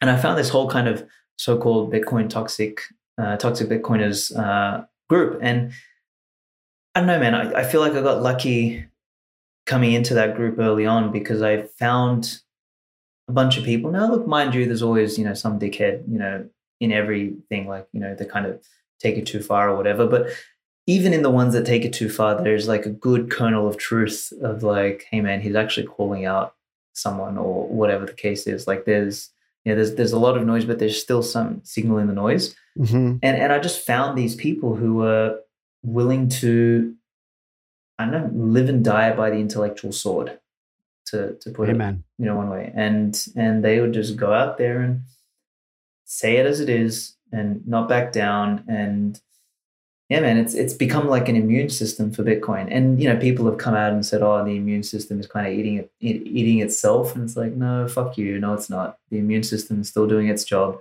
It's still pushing scammers out. It's still making, grifters' lives hard. Like it's doing all the things that it needs to do. Sometimes, it might overreach with some things, but by and large, it's 95% positive and 5% childish, but you can't have the 95% positive without the 5% childish, because there's no such thing as perfection. It's always going to overreach, and it's always going to sort of play on that line. So yeah, man, I think one thing Bitcoiners seem to have done well, and this is where I think a lot of us have come onto then really leaned into the masculine fray, is this idea of, we got labeled toxic Bitcoiners by all the shitcoiners because we kept calling them out. And toxic Bitcoiners, toxic masculine. Hey, here we are. What I told Laser, I said, I'm a toxically masculine, toxic maximalist. Try and say that 5 times fast, right? But the things go together, because when you really, I guess, grok, to use that phrase from Stranger in Strange Land, when you really get it on this deep embodied level, and you understand the way that all the pieces fit together, you understand that no one's going to hand it to you. Like the empire is not going to be like, here you go, enjoy that, right? You're going to have to fight for, all of us are going to have to fight for, well, first of all, we have to fight for our masculinity, because the entire gravity of our civilization, media, culture, electromagnetic waves, food, name it, right? It's all draining us of testosterone. It's all draining us of morality. It's all draining us of the ability to be outspoken, social media, all of it, right? So you have to fight for every last bit of masculinity that you can, right? And when people push back on that, and you push back on them, then they go, whoa, right? It's like, don't be so toxic. It's like, first of all, I reject that label, right? I'm fighting for who I am. I'm fighting for what I believe in. And that will just show up at increasingly large levels of, we might say the fractal, right? For within yourself, like you have to push back within yourself on the feminizing influence in your own mind and heart and decisions. And then as you expand outward, you'll experience it in your inner circles, right? And then you'll experience it, say, at work, and then you'll experience it on social media, and then you'll experience it at the level of society and culture. And you have to fight for these things, and you have to be prepared to fight for these things against overwhelming resistance. But if you're not prepared to fight for these things, and they're not prepared, to go up against that overwhelming resistance, something somewhere will take you down. And that doesn't mean that you have to do it perfectly either. And that's the part that I'm really glad that you hit on. Yeah, sure. So 5% of the time you're really childish and not skillful at it, right? But that doesn't invalidate the rest of the effort. And that's the part that I think that is really difficult. It's like, look, you screwed up here. It's like, yeah, but I'm fighting the good fight. What are you up to? Yeah, what are you doing? Exactly. I think the word fighting, I think, to me is really important. Is that I used to have this, my old Facebook, like 10 years ago, was this funny meme. It was the Spartacus show. And it says, violence doesn't solve everything, but it's a good fucking start. So it's kind of like this, and it's got like this guy like chopping someone's head off or something. Right. And it's I think, again, it's a joke, it's a meme, but there's some truth in it, in the sense that fighting in itself is there's something masculine about fighting. There's like testosterone, for example, is an as needed hormone. The reason it's dropped to a degree, or not to a degree, but to a large degree in modern society, is that we're no longer like, testosterone naturally increases when you have resistance, and when you have, and the closer that resistance is to the threat of death or damage, the more testosterone boosts. And you look at, go to a prison and see those people. None of them are on testosterone injections, but they're all Probably fucking not. jacked as fuck. Yeah. Because they are in a position of, that they're at the border between, life and death on a consistent basis. And what did we as human beings, and, we were exposed to the elements, we were exposed to, danger, warfare, all sorts of stuff on a consistent basis all throughout history. And in order to survive, we formed these, hierarchies that revolved around the patriarchy, revolved around the father being responsible for the safety of everyone. So he was always in a position of risk. So when you're in that position, your testosterone naturally has to be higher. And I think it's not just fighting, but also the threat of fighting, or the threat of danger, naturally spikes it. It's an as needed. Like if you're working in a fucking office or in a closet, you don't need much testosterone, right? Come out of the closet. I'm gonna have to come out, bro.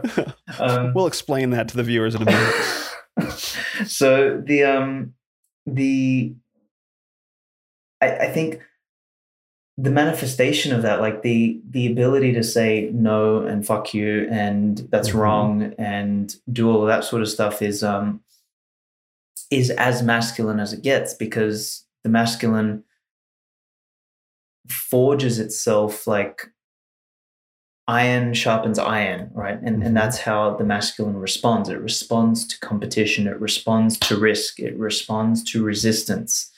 The feminine doesn't. The feminine flows. Like when you push it, like it goes with the push. But you know, you push me, I'm gonna fucking push you back. And that is not toxic. That is completely 100,000,000% natural. And this is, I remember watching this video a while ago, which was fucking terrifying. Was like not even just terrifying, but fucking disgusting and stupid and moronic and idiotic and every other, you know, derogatory term I could give it. But it was a leaked video of, I think it was like a CIA briefing or whatever, and they were talking about, you know, they had this scientist in there talking about this new drug that they fixed up that you give it to someone and it can biologically lower their aggression and their propensity towards violence.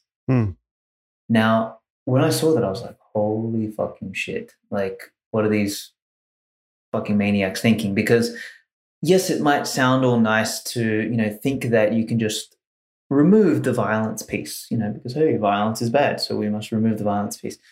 But what you do is you actually, in doing so, you will remove the signal, for example, for testosterone. You will remove the signal for the man to become the protector, the provider, the leader. You'll remove the competitive edge of an individual.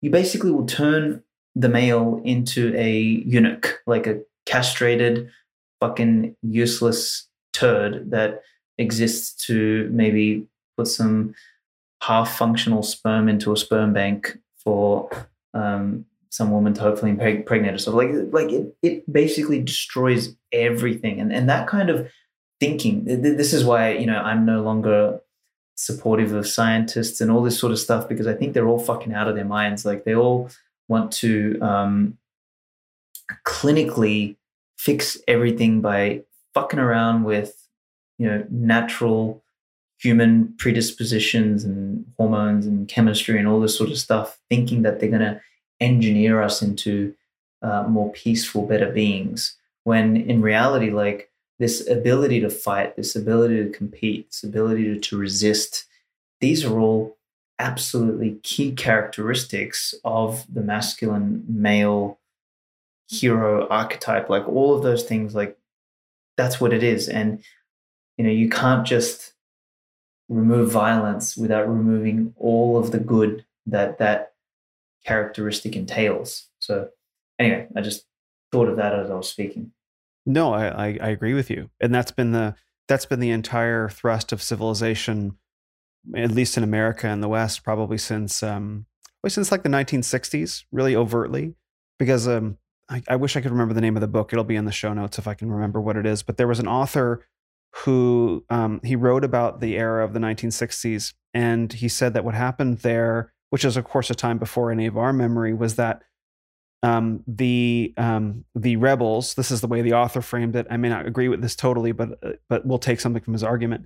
The rebels of culture said, look at the horrors of World War II.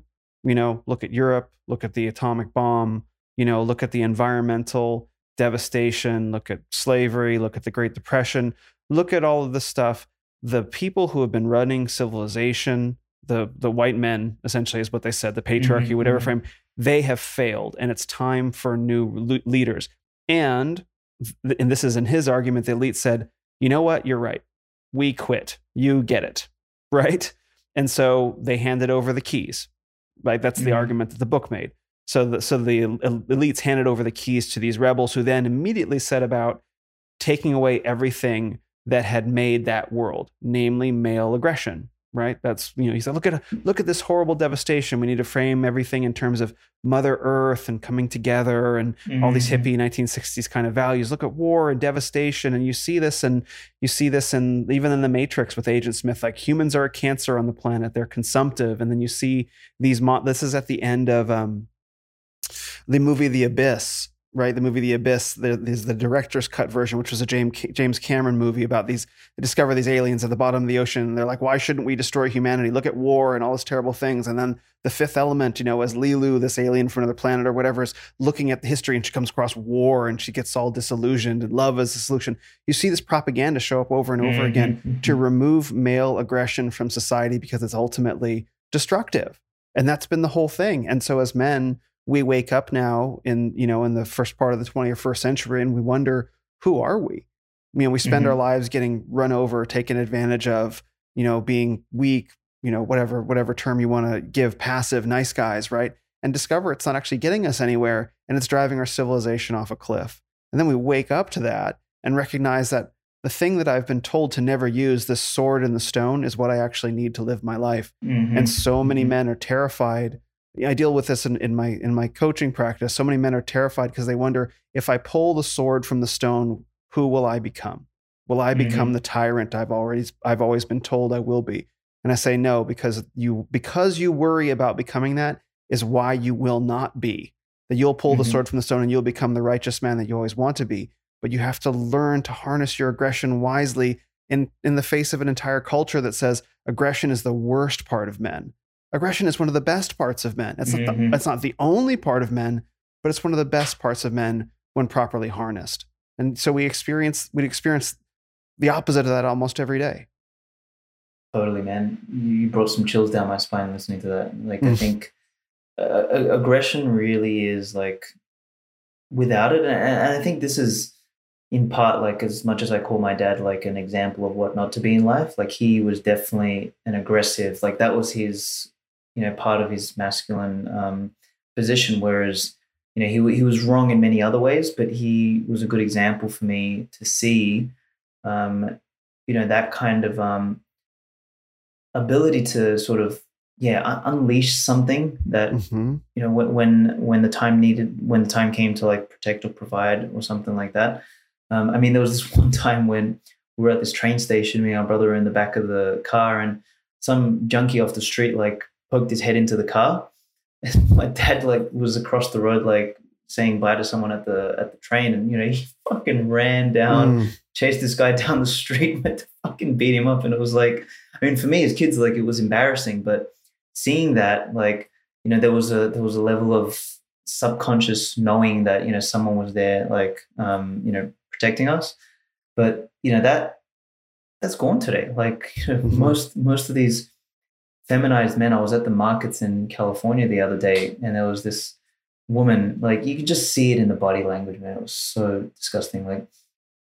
She's got the baby with her and she's walking ahead, and she's got a shirt that says save trans kids. I was looking at that, but then you look 6 or 7 steps behind her is this emasculated subhuman of a male walking with her. I can't even call him a man because it's not what he was. He was a male. That's it. Just a member of the male, castrated member of the male species, just walking there, and you could just see the lifelessness in him, just walking behind this woman who was taking the lead. And I was imagine living a life like that. I bet she's the breadwinner most probably. You'd be at home probably looking after complete role inversion. And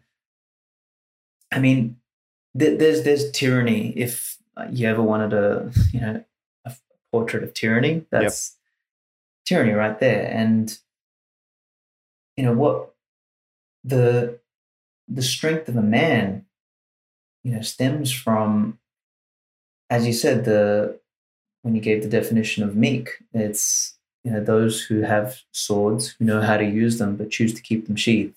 It's the best men, and again, this is a Jordan Peter-esque thing, right? Is the best men are monsters, those who know they can do damage, but have the ability to restrain themselves. And, restraint is another masculine thing. That's the masculine virtue. Restraint is not a feminine virtue. Unrestraint is actually a feminine virtue. And that's one of the things that makes them so beautiful, is because they can be completely unhinged. They can open up, they can be free, they can flow. But, in that chaos, the masculine can remain centered, stable, restrained, and can be a wall in amongst that chaos. And that's what draws, that's what creates that polarity between us. And, we live in a world today of complete unrestraint. Like, restraint is out the window, responsibility out the window, aggression out the window. Like, all of these virtues and characteristics are being thrown out, and we're living in complete relativism, and no one knows, like, as we sort of said earlier, everything matters, so nothing matters, and everything's meaningless, and everyone's walking around nihilistic and apathetic, and they don't know why. They think it's an absence of Prozac. Right. So let's take some more Prozac to fix the situation. Yeah, more external medications, right? More things that you consume. If I consumed something, it'll make it better. It's not that I need to reform anything inside myself. So this is so I'm glad we got to cover all this, because to me, these are some of the underlying foundational themes that are behind the Uncommunist Manifesto. That, first of all, it's a manifesto, right? Like, there's a distinctive meaning about that word. It's a call to action. It's a call to arms, right? And it's a call to arms for what? Uncommunism, right? Yes. And I love, and it's sort of like this very short, to the point, not too short, but like brief, to the point statement of values against the communist values that are being forced onto us. And so I definitely wanted to get into that, because I learned a ton from the book. It gave me a whole bunch of new directions to think in and understand Bitcoin about, and masculinity as well. So let's start talking about the Uncommunist Manifesto. Let's do it. I think maybe I'll quickly say where the name came from. It's we didn't know what the hell to call the bloody book. We were thinking the Individualist Manifesto, the Sovereign Manifesto, the Capitalist Manifesto, the Naturalist Manifesto. Couldn't figure out a freaking name for the damn thing. And yeah, we're out at dinner, and it was actually Mark's wife. It was just like one of those random ideas. We're sitting there, we're eating dinner. She's like, "What about the Uncommunist Manifesto?" And we just kind of like looked at each other. We're like, "It's actually pretty fucking good." Yeah. And anyway, we rolled with that. And it's amazing. Like, I've never been through the book writing process. Like, I've written, I think I did some math the other week, and I was like, I think I've written over 1 million words. Like, when it comes to all the articles, may even be trending towards 2 million now. But sitting down and writing a book, and then having to like edit it and format it and distill it and turn it into something coherent and punchy was an interesting journey. And so let's talk about the structure of the book, like, because it follows a very well-defined path. Like, you lay out the foundational notions of your argument, especially the whole section at the beginning of the definitions, by the way. That was great. That was so great, because it established this common language for me as a reader, for you and Mark as authors, like, to get me understanding your frame and then operating within it for the remainder of the arguments that you made. So let's go through the sections of the book. Totally. So the definitions part, this is funny. As I was writing, I was coming up, like, I was using these words, and I was thinking in my head, I was like, we want to present an argument here, and it needs to be coherent. And as you said, like, in the past, when I've done either debates or whatever with someone, I've always tried to create a common ground and say, look, these are the words we're using, and this is what they mean. And if we're going to agree on that, then we can actually have a productive conversation. And yeah, like, I pushed for having the definitions included. Mark was like, oh yeah, but we're going to, the book's going to get a little bit long. And it's, I was like, nah, fuck that. We have to have the definitions in there, because if we lay that out at the beginning, I mean, at least those who read them, because I know some people probably skip the definitions and just go straight to the book, but those who read those definitions, they're kind of primed, and they're like, okay, so that's what he means. That's what he means. That's what he means. And then, yeah, like, when we, to sort of give some more context, we sat down, and when the first bit of writing that I actually did was I took elements from the original Communist Manifesto, and I just rebutted them. And we were going to write the book like that for a time being, like, we're just going to rebut certain segments. But kind of looked at it and like, doing like a book of rebuttals doesn't, it's not as standalone. Like it doesn't have its own spirit. It's kind of like just a response to something. And it's just weird how it just came from the void of both our subconscious. Like we just sat down and just started like writing, and all of a sudden it started to form itself into this thing with its own points. And I mean, yeah, if we can start at chapter 1 if you like, and let's do it. Kind of go through some of those. Yeah, can we start with a couple of the best definitions that I like? Yeah, sure. I'm so grateful that you guys took the risk of putting that in, because yes, I can understand from an author's perspective, like, oh, someone might just skip over all the definitions, or it creates all this lag time before I actually start making my arguments. But the definitions that I was, as I read them, they were foundational to the arguments, and they were actually making the arguments already. Like I could see the argument through the lens of the definition. So the two that I want to start with are money and capitalism, because I thought those were my two favorite definitions that you started with. And I was like, oh, here we go. This is going to happen now. Yeah, totally. So yeah, the capitalism one, I think, is one of the strongest, most poignant points in the entire book, is that people keep trying to frame capitalism as some political modality. And the big point that we made was that no. Capitalism is not it's not politics. It's just process. It has existed since the beginning of time, since the first time we picked up a stick and threw it at an animal to, to save time and energy in acquiring food.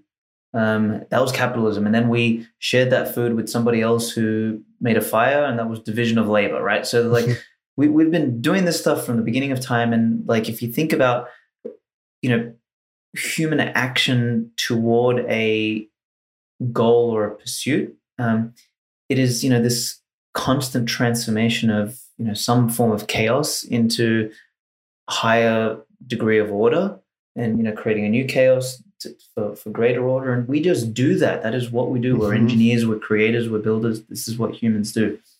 And when you think about capitalism in that sense, and I can substantiate this by saying, like, how does one define capital? Well, physical capital is like time, energy, and scarce resources. And, maybe metaphysical capital is like ideas, mathematics, well, maybe I wouldn't even put mathematics in there, like kind of ideas, and maybe reputation is probably another piece of capital that is a little bit more metaphysical. But those things, we take them, we form them into something, and then we produce something else out of it. And that process has always existed, and it exists in every single political modality. I don't care, like capitalism exists in communism. It's just the black market. Like people are still trading and doing stuff. That's what it is. Capitalism exists in socialism. It exists in fascism. It exists in all of these things. Anything where there is some sort of level of productivity, it's there. The question is, how much do we suffocate the natural process through political machinations and basically squeezing the life out of this natural process that humans undertake? And the more we do that, the more we basically kill everything around us. And we've seen it time and time again. When we get in the way of that natural process, we distort things, whether they're small distortions, as we've sort of had in the more quote unquote liberal West, or whether it's been, real disastrous consequences like starvation in communism and all that sort of stuff. Where it's crazy. I was reading this Chinese history thing recently, and how they try and like whitewash these stuff. Like maybe whitewash isn't even the right word. They're trying to like gloss over like the Great Leap Forward. Look, only 50 million people died. Like it was a small miscalculation of, no big deal, on the part of the communists. It's all right, we'll just make more. Yeah, exactly. It's fine. So it's just anyway. I think that piece, I think, was just so important, because we are all capitalists by the very fact that we're alive. And yeah, when we strip the political notion out of it, I think we can see it for what it is. And then our goal should be to use our time, energy, resources, reputation, ideas more wisely, more effectively, more efficiently. Who in their right mind would be against that? Right. Hopefully nobody, but clearly there are a few people against that. Well, there are a lot of people not in their right mind, right? Well, that too, yeah. Yeah. Yeah, well, that's actually the majority. Yeah, unfortunately. Well, that's go ahead, sorry. So no, I was just going to go to money, but maybe no, please you recap this.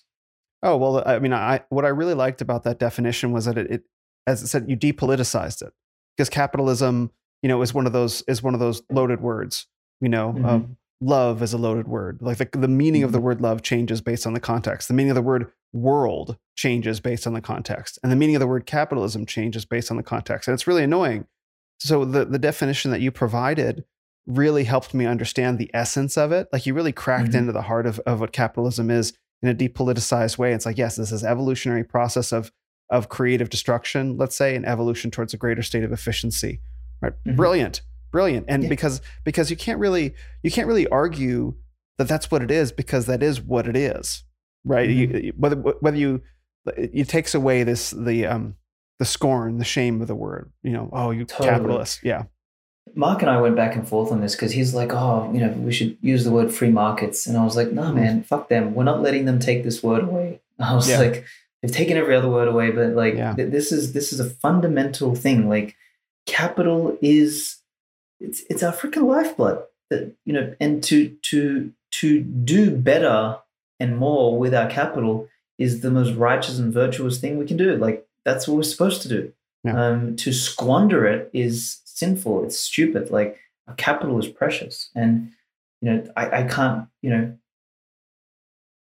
Like when you depoliticize it, as you said, you look at it and you're like, I want to do better. Like I want to capitalize. Well said. Like that's what I want to do. So yeah, that was one. And then the money. Now I don't have the definition in front of me, but I think it was something to do with like language of value, right? Money is the language of value. Full stop. Oh, is that all I had? That's all you had. There we go. All right. It's just like this. I highlighted that. I read it on the Kindle. I highlighted that. You didn't even elaborate. Money is the language of value. Mic drop. Walk out. Right. That's it. There we go. So I mean, that's that. I think if people can get that through their head, then I think they'll maybe start to go on the path of understanding why Bitcoin is so profound. Is that now we have a language that at the moment we're all speaking gibberish basically in the realm of value, and no one's understanding anything. We don't even understand ourselves in the fiat language of value, whereas this one, like it's and I guess this language transcends the language we're speaking now. Like we're speaking English now and we're conveying ideas, but like the language of value is kind of even deeper than that, because two people who don't speak a language through which they can share ideas can still express value in some way and trade that. And that, like, it's that classic, someone made an example of like the Afghans when the Americans went there, and it's like they didn't speak their language, they didn't have the same religion, but they sure could use the $1 billion of cash, you know what I mean? So so that language of value is there. And, even though the US dollar is a shit coin and all of that, the fact that, money sort of transcends that is, even in the most deranged, weird settings, it kind of, it speaks of its own. So, yeah. And one of the ideas that I wanted to kick around was we're living in an age of language manipulation, right? In this 1984 kind of way, like, ignorance is intelligence, or, war is peace, that sort of thing. Like that's going on. Our languages, first of all, our language is being dumbed down. Like our words are being removed from our vocabulary. One word that I think about a lot that we don't have anymore is shameless. Like we hear the word pride a lot, right? And extreme pride is called hubris. What we don't have is shameless. Shamelessness means like it masquerades as pride. In fact, it's actually like, I just can't be shamed. I don't know. It's a form of mental illness to be shameless, right? A shameless self-promoter. No one likes that person, right? No one likes a hubristic person who thinks they can't be defeated either. But So that word has been removed. And so our language is being manipulated. And so if money is the language of value and money is being manipulated, then our language is being manipulated and we can't actually communicate anymore.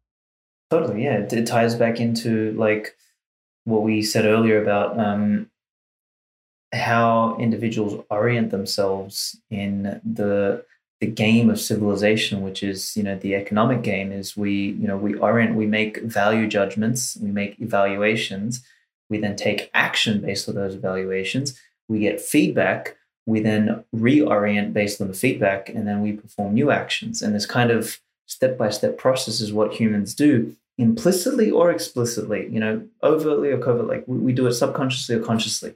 And we're doing that all the time. We're always taking in feedback and we're always doing stuff. Now, if that feedback is, this language of value, and as you said, if it's getting manipulated or distorted, like not only is the initial orientation wrong, but the feedback is wrong. Mm-hmm. And, then when we're trying to orient ourselves, like we don't really know what we're doing. Like it's just, we're in this realm of noise, 360-degree noise. And mm-hmm. some of us seem to still be able to navigate inside that noise and can still, maintain some sort of connection to a moral compass in that noise.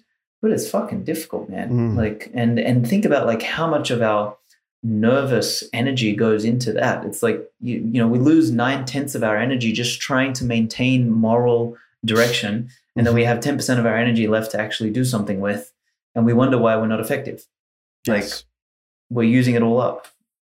Yeah, we're trying to resist the winds and the currents and the tides and everything to steer our ship of our lives forward towards something, just maybe make any amount of material progress to hold on to what we have, let alone be able to grow morally. Like it's incredibly difficult right now.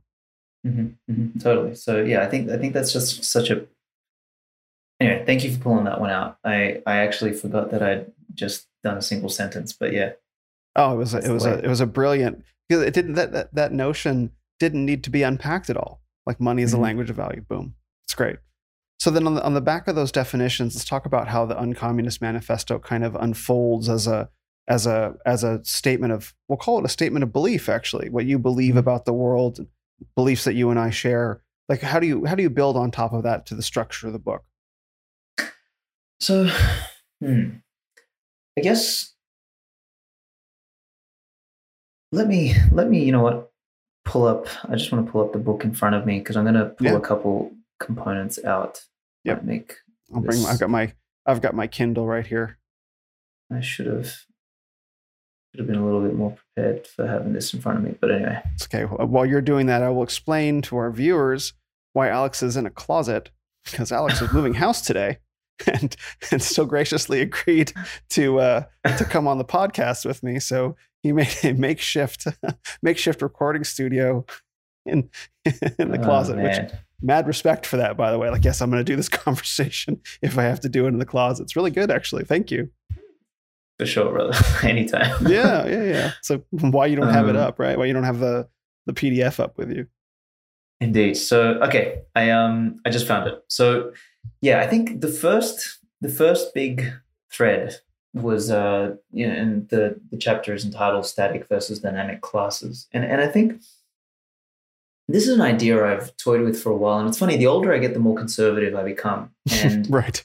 The more, and I guess that is with everyone, maybe not everyone, but, at least people who pay attention, value maturity, Yes, exactly. Yes. Maturity and conservatism are kind of like intertwined. But people in the past have called me, oh, you're a classicist. And I don't know, at this point, I'm like, okay, maybe I am. Because I love it. I honestly think that we have to have classes of people. And I don't, this is sort of where the book kind of delineates between static and dynamic classes is if you want to build a business and work 120 hours a week and, pursue entrepreneurial excellence and build Amazon or whatever the version we want to pick of a business, and you choose to make that sacrifice, and you choose to take that risk, and you go and build something. And me, I value, I don't know, surfing and hanging out and living a much more easy life. I'm happy with salary, whatever. I just work 35 hours a week or something. Or even, let's say, in a 50 years from now, where our purchasing power has actually retained some value, we'll be working less and we'll have more time for other pursuits. I like art, reading, philosophy, whatever. So I work 20 hours, you do 120. We 100% should be in different economic classes at the very least. And if we're in different economic classes, there's things that, I guess, ancillary or peripheral to those, which might be the kind of groups of people we hang around, like the kind of clubs we're in, the kind of people we associate with and everything. There will be different classes. And I guess in the book, we kind of talk a little bit more about economic classes, but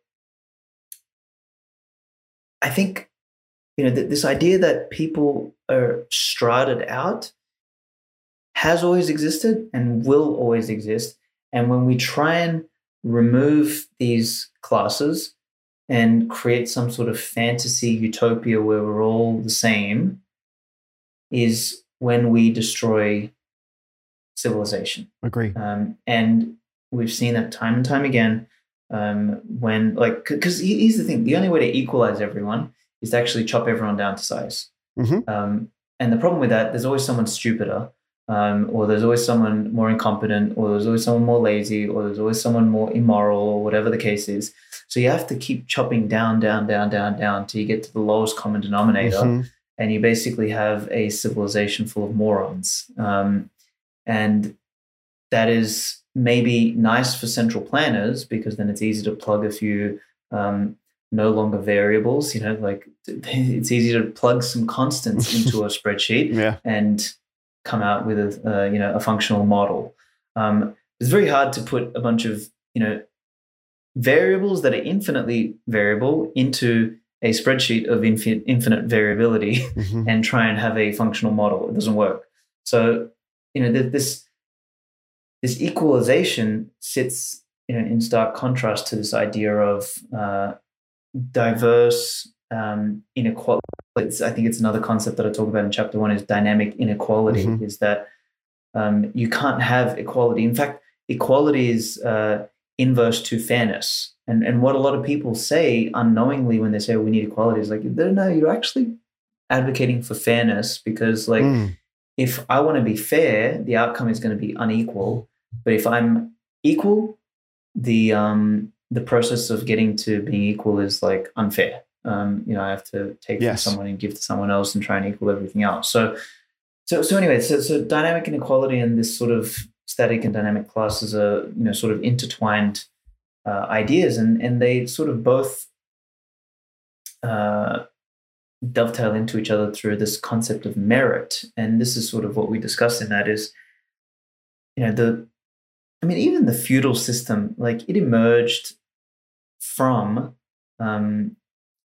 previous, the knighthood and the warrior class and the people who actually went out and fought and became property owners and stuff like that. And even that was far more functional. Like France, the greatest, richest kingdom on earth by the 1700s, emerged through a functional hierarchy of classes.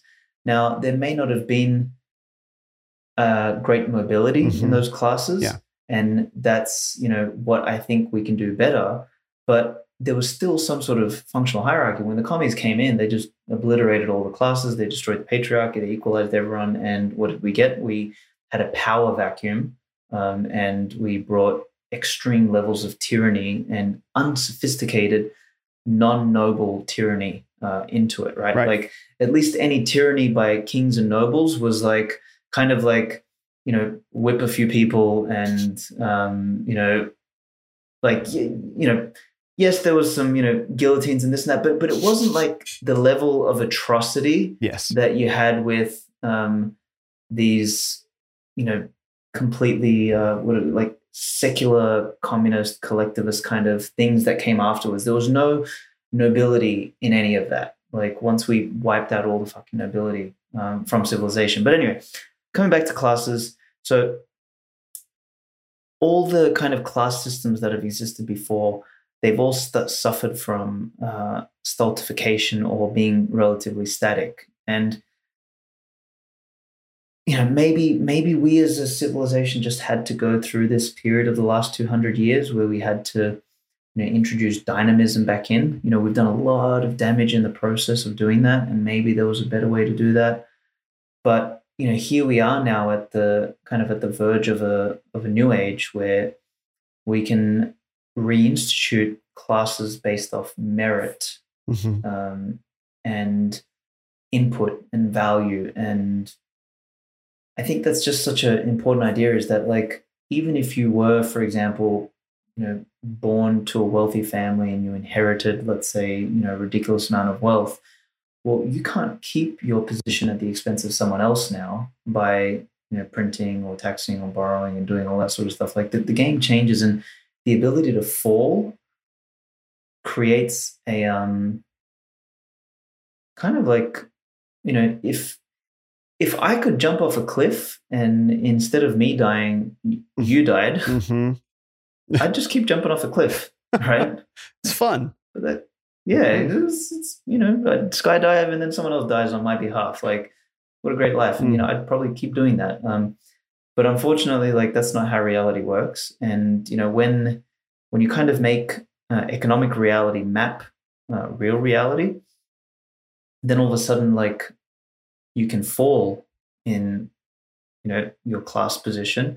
But also, if you were just unfortunate enough to be born to a poor family or whatever, you can actually climb, and you sort of have this dynamic nature in these classes. So I think I've rambled on about that, but I don't know if there's any points or threads you want to pull on there. I mean, that's the thing that I think people don't understand about our world that makes our current civilization or has made it so powerful, is that in the feudal era, there were classes. The classes were functional, to more or less produced great wealth, but the classes were fixed. It was very rare that a peasant, or a laborer could become a knight. I don't even know that you could, or that a knight could become a king. Everyone would just kind of stick. I mean, it was kind of stuck, right? But what made American society different for a while was that class mobility was actually quite high.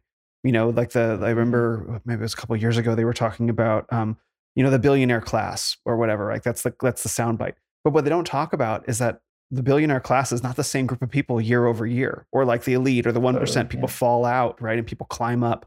It's this giant churn. But then communism has this idea that like, oh, there's only ever two classes of people. That's it, right? There's no shades of gray. There's the bourgeoisie and the proletariat, and they're forever going to be in conflict until the proletariat, this uniclass, takes over everything from the bourgeoisie, and then we're all flat, right? It's like it can't tolerate the ambiguity almost, right? And it even reduces familiar relations to money and the whole thing, in the quest to simplify things so that they're easy enough for us to understand and control, right? Rather than allowing people to have responsibility and take risks and rise and fall in ways that aren't necessarily equal, but they are fair, right? This gets back to the whole masculinity, femininity, and stuff like that. But that's kind of the pieces that I took from that section of the book. Totally. There's one other piece I think is important, which is kind of and you just touched on it there. It's, all these collectivist ideologies really try and reduce all the problems of the world into like one easy to understand problem, right? Yes. Yep. It's the bourgeoisie versus the thing. It's like, okay. And now there is power in simplicity. And I guess this is probably where the communists got a lot of traction with their ideology. It's like, find something clear to blame and just blame that. The problem is their axis was a disaster, because by creating such a simple problem and a vague classification for the problem with a complete lack of definition, like what is the bourgeoisie? Like I don't know, am I a bourgeoisie because I was born to a shop owner? Like, so should I then be killed? Like, what the fuck is going on here? So like where that line is, because that's vague.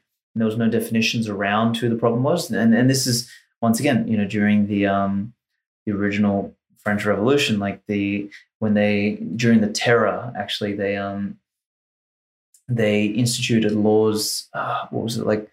Basically, anyone who had like any affiliation, and they didn't, define what affiliation meant with like, royalists or the Federalists who were pushing back against the Jacobins and the left, was basically taken and got their heads chopped off. And the whole moral of the story of that period of France was that because everything was so vague, they ended up all chopping each other's heads off. So like Robespierre, who was like the person who was like the revolutionary, ended up like he basically betrayed his right-hand man.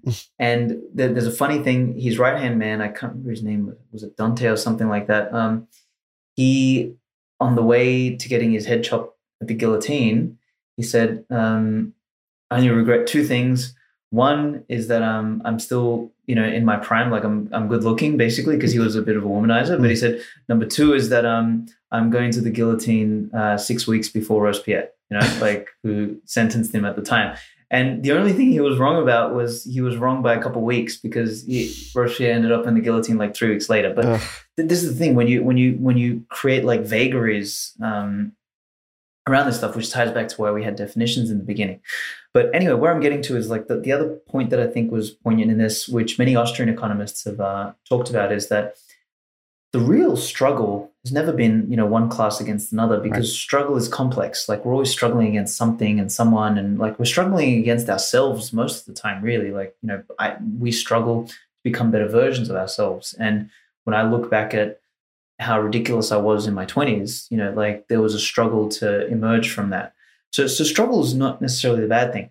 The real problem, and this is probably the real axis of the struggle that people need to understand, is between the choice to coerce or to cooperate with another. And this comes back to your point in the beginning about interdependence, is that a mature, responsible adult understands that civilization is interdependent, understands that they can't do everything, understands, and respects private property, and has the ability to interact with others, and chooses to cooperate, because that is the responsible thing to do, as opposed to coerce and take in order to get ahead. And this is sort of like, morality is intertwined in this, responsibility is intertwined in this, restraint is intertwined in this, but this is what it takes to build a mature individual, and then therefore a mature civilization or society. And all of these alternative ideologies, particularly on the left, are all about some form of coercion in order to get the means always justify the ends, and the end is some fantastical idea of like some static equality. So any means count, because everything on the planet is unequal. So we'll just level everything. And as soon as something sprouts a little bit, we'll go back and level it. And it basically cannibalizes itself in the process of doing so. So anyway, that kind of distinction between coercion and cooperation is really important. I think that is the struggle that people need to contend with. And one is unhinged irresponsibility, coercion, and the other one is restraint and responsibility and frame, and that is cooperation, and that's where the struggle is. So anyway, I just wanted to finish on that. Yeah, I mean, we pull the threads all out of there, right? Like, this is masculinity. This is the essence of it, right? You like that 100%, right? You pull, you cooperation versus coercion, right? Which one does the masculine man choose, right? Does the competent masculine man choose, right? Are you going to coerce someone to behave, or are you going to find a way? To now? There's a degree to which you can bash ideas into each other, right? There's a degree to which that competition, right? Competition, coercion, all these things fit, competence, all these things, they all fit together. And this is why Bitcoin threads right through the middle of all of it, because it enables this on the level of the individual man to assert his independence, his sovereignty against the state, against coercion, against economic and financial coercion, to begin to say, you know what, this is how I'm going to do this thing, and I will no longer allow myself to be coerced, right, in this economic way. Draw strong, clear lines. I think that's one of my favorite things about Bitcoin, and kind of, around this sort of ideology of responsibility. Once again, it's about drawing clear lines. Mm-hmm. This is where I stand, and that once again links back into the masculinity, into frame. Frame, the very word means like drawing some clear lines. Like, this is my position. So yeah, I think that you mentioned the word competent, which is kind of like what we call the second chapter. And I guess, I don't know, was there a particular point you wanted to pull from this this second chapter? I mean, the overall case that I see you building at this stage in the book is this idea of, that cooperation versus coercion is contingent on the notion of a man being competent. If a man is incompetent, then on some level he must be coerced. I mean, maybe that's too hard of a word, right? But if a man is competent, he feels completely capable of cooperating. Like, let's put it that way. Totally. And it was in this chapter where we wanted to kind of also delve into, like, what does a competent individual, like, how do they behave and what do they do? And there was some parts like where we talked about like family and relationship and the sacred union, which, once again, Marxists and communists and all of this, they want to abolish all of these kind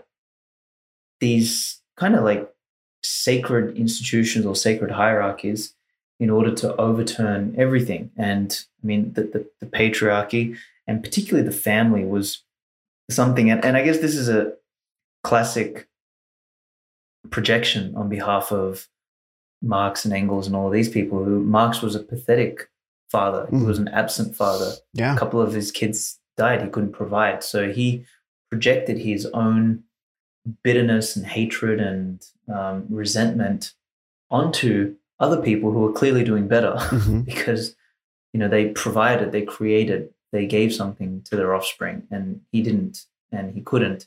And instead of doing something about it, he just bitched about it and basically created. I mean, did you read the Communist Manifesto? No, I haven't. I probably should. Oh man, it's just. I've read his poetry. Like it's not very good. Yeah, it's like brain cancer in a book, basically. Dear. It's so bad. Like, and 1 star on Amazon.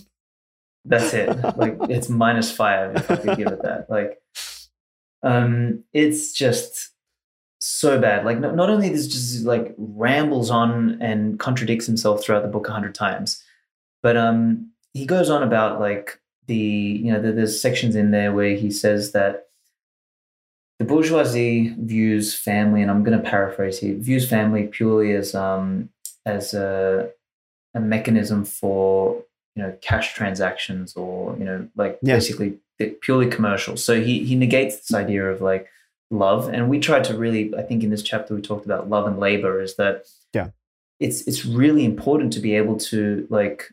He tries to frame, first of all, the cash transaction as bad. So he makes that presupposition.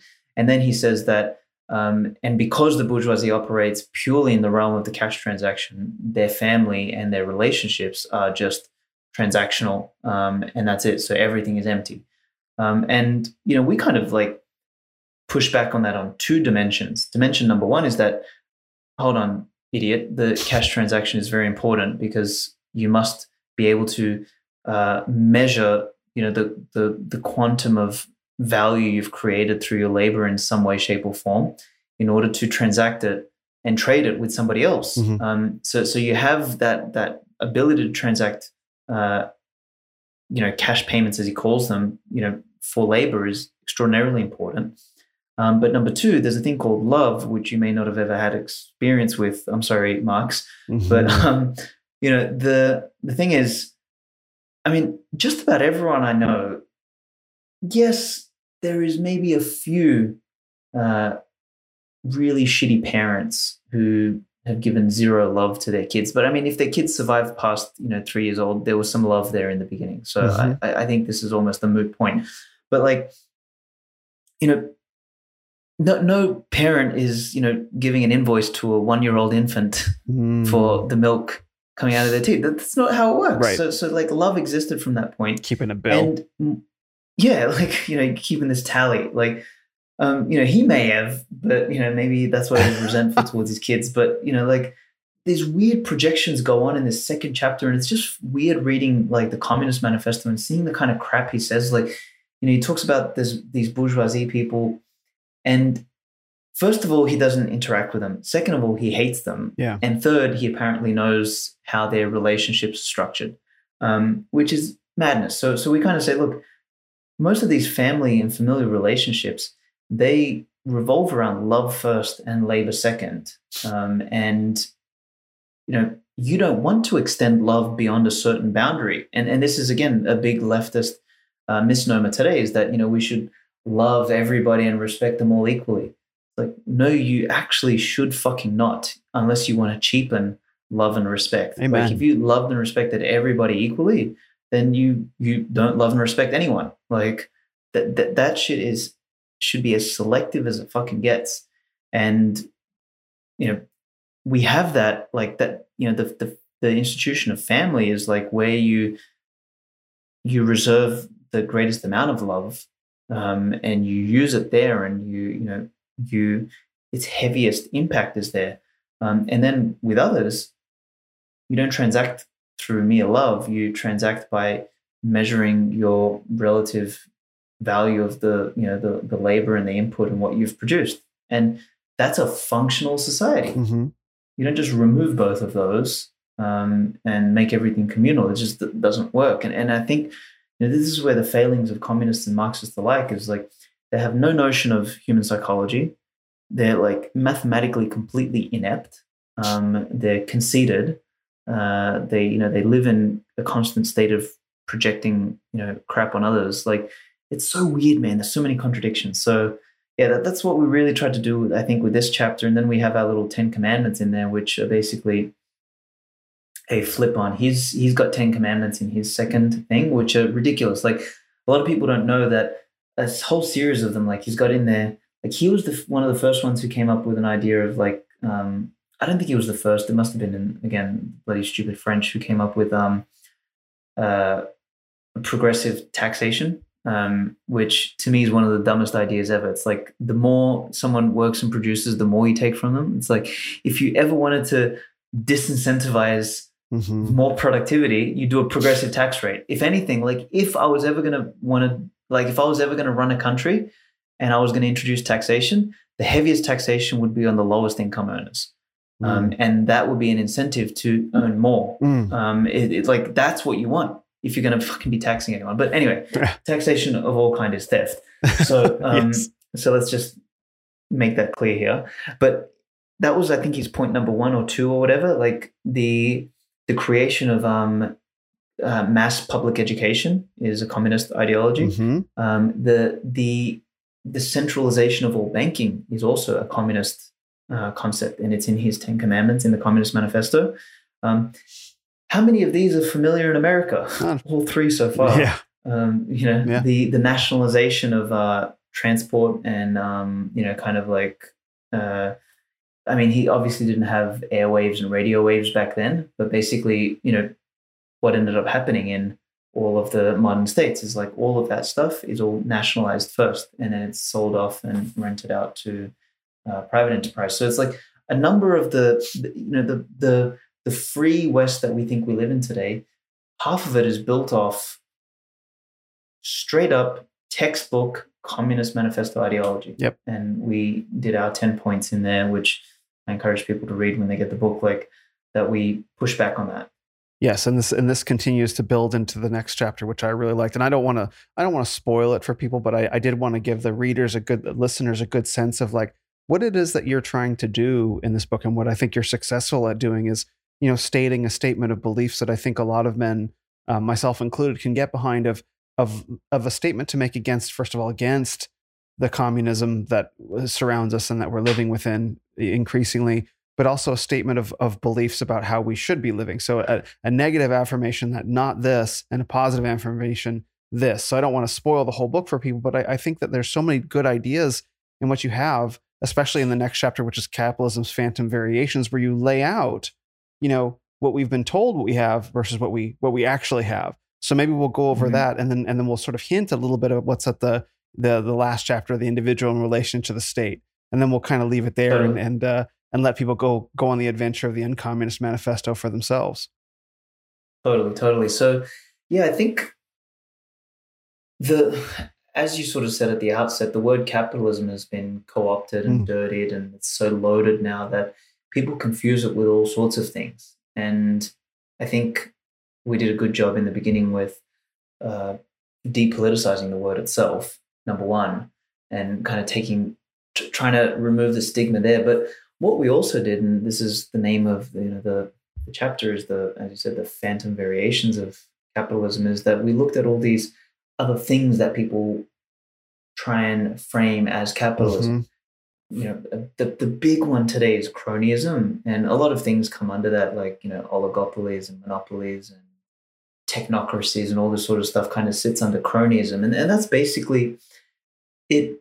Yes, has elements of capitalist process. Like it's basically a less suffocated version of natural existence, right? But it is very good at finding the particular levers to pull so that you can cheat in the game and amass disproportionate capital and wealth by cheating. That's effectively what cronyism is. And while you're playing the game of cronyism, particularly in the early days, man, it's like the winning strategy. You make a bucket load of money and you amass a bucket load of power.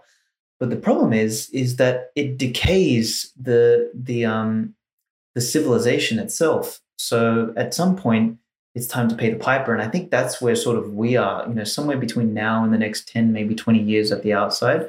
We're at kind of the end of the tether of cronyism. And America's kind of the focal point of all of that, is that it was this, for a period, America was much more closer to kind of like organic capitalism. Like there was no federal government, like there was these frontiersmen building and creating and, respecting private property and all this sort of stuff. Like there was that there, and America was incredibly successful. And this cronyism has just sort of seeped in. And, we've got to a point where we live in a complete cronyist establishment. But, there was that. We talked about, what was another one? Colonialism. And this one, straight up, capitalism is fundamentally built on a respect for private property. Tell me which part of colonialism is a respect for private property. Right. None of it. So it's like it's incompatible. So don't, when people come out and tell me, it's like, oh, you colonialist, blah, blah. It's like, well, no, it's incompatible. Now, mind you, there was obviously some positive things in colonialism. So I don't want to sound like a complete like muppet when I bash colonialism. Like there was a lot wrong, but you know what? There was a lot also right. Like there was ideas spread during that period, commerce spread, like civilization spread. Now it wasn't clean. There was a lot of damage done. There was a lot of disrespect of private property and natural resources and things like that. And could it have been done better? Absolutely. But this is the messy nature of human beings, of history, rising up. This is what we did. Yeah. And now it's on us. The responsibility is on us to do this better and cleaner and more righteously, to use the word you used before. Yeah, I mean, I think one of the it's a very difficult, and this is why it's sort of to bring it full circle. Why I appreciated you telling your story, and because it parallels with mine as well. Is sometimes we have to learn what the right thing is by trying a whole lot of wrong things, right? Yeah. Exactly. And so that's I think, it's exciting to kind of live at this moment because we're given this one last really wrong thing, communism. We're giving this a try apparently, just to say like, you know what, maybe we don't need to do that. Maybe there's a better way to go about doing things.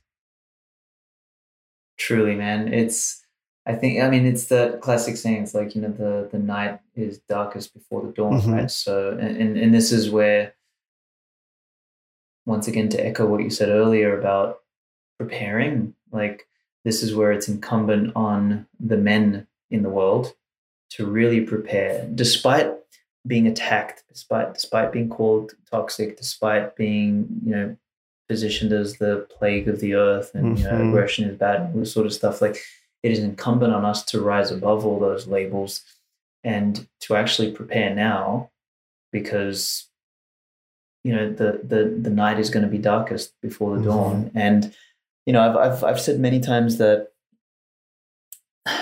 in many ways we're going to be the founding fathers of this new age. Mm. And I don't mean new age in some stupid spiritual I know hippie age. Obviously, I think people get that Yeah. at this point. But like this new chapter of civilization is that we'll be the founding fathers. Now, we kind of drew the short straw, but also like we're blessed and cursed because we're cursed that we're going to have to endure Mhm. the clown world, and we're going to have to really see some ugly, stupid, like completely mindless things along the way. We're like, every time I think the world just can't get dumber than it is right now. It's trying. I open up Twitter and I'm proven wrong. Yeah. I'm like, okay, we just got dumber. Like it's just like never fails. So we're going to have to endure that. And I'm sure there's going to be, much as I hate to say this, that some of us may end up being casualties or martyrs along the way, because that's the nature of these things.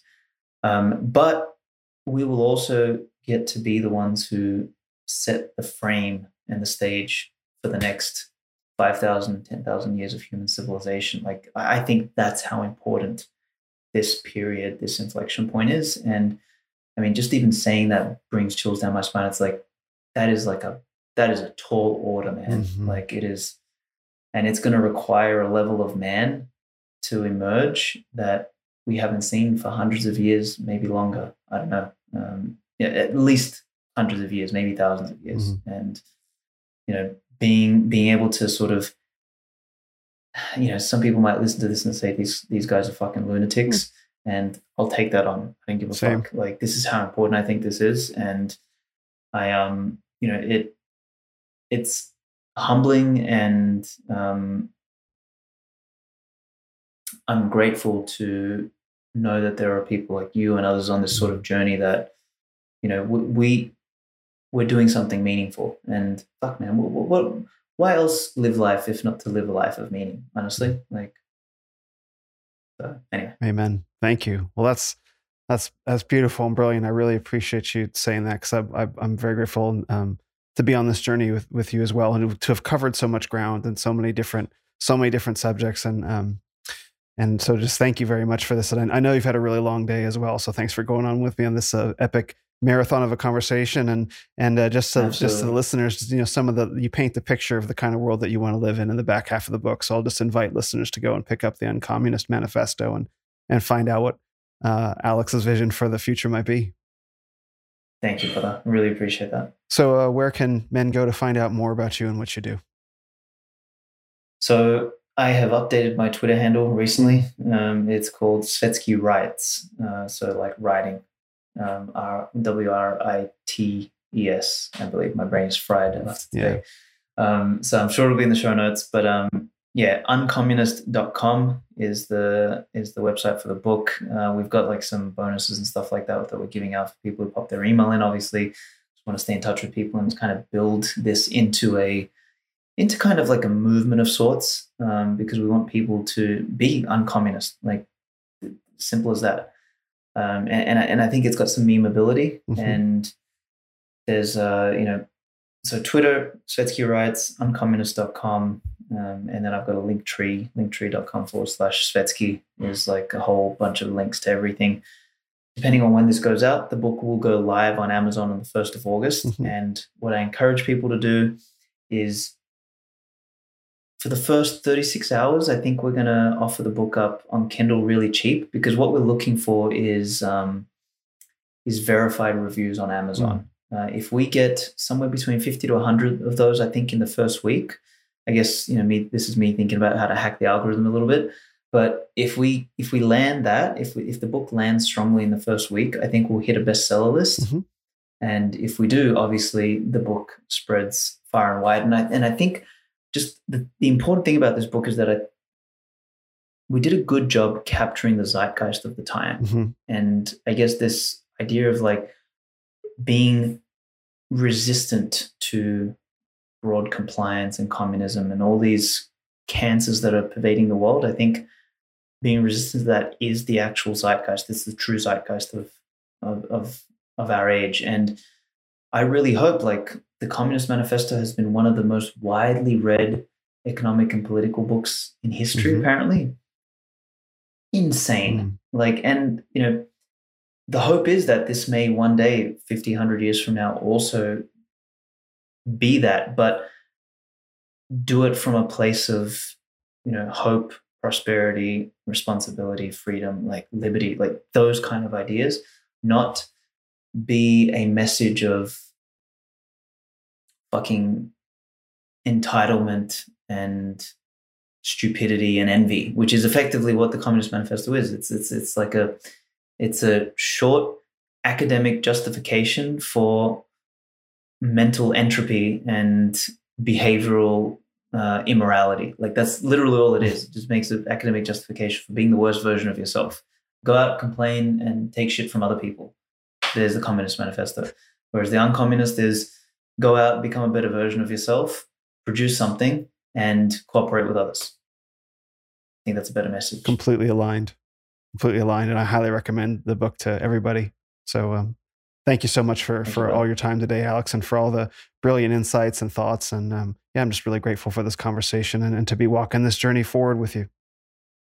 100%, man. I'm so glad we bumped into each other, actually, that and the way we did, right? Like, that's right. I was looking for Renaissance of Man as a domain name, and I'm like, fuck, someone took it. And then I found you, and I'm like, oh, who's this guy?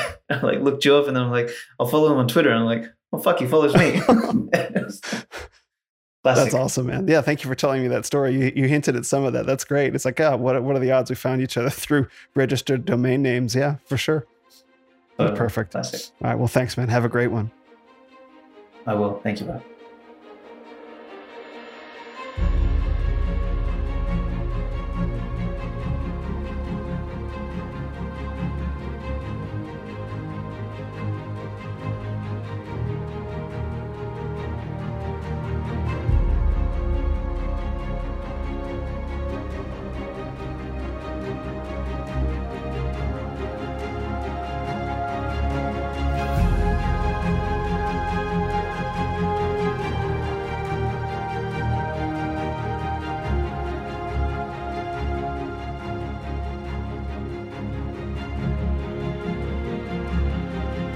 Thanks for listening to this episode of the Renaissance of Men podcast. Visit us on the web at renofmen.com or on your favorite social media platform at Ren of Men. This is the Renaissance of Men. You are the Renaissance.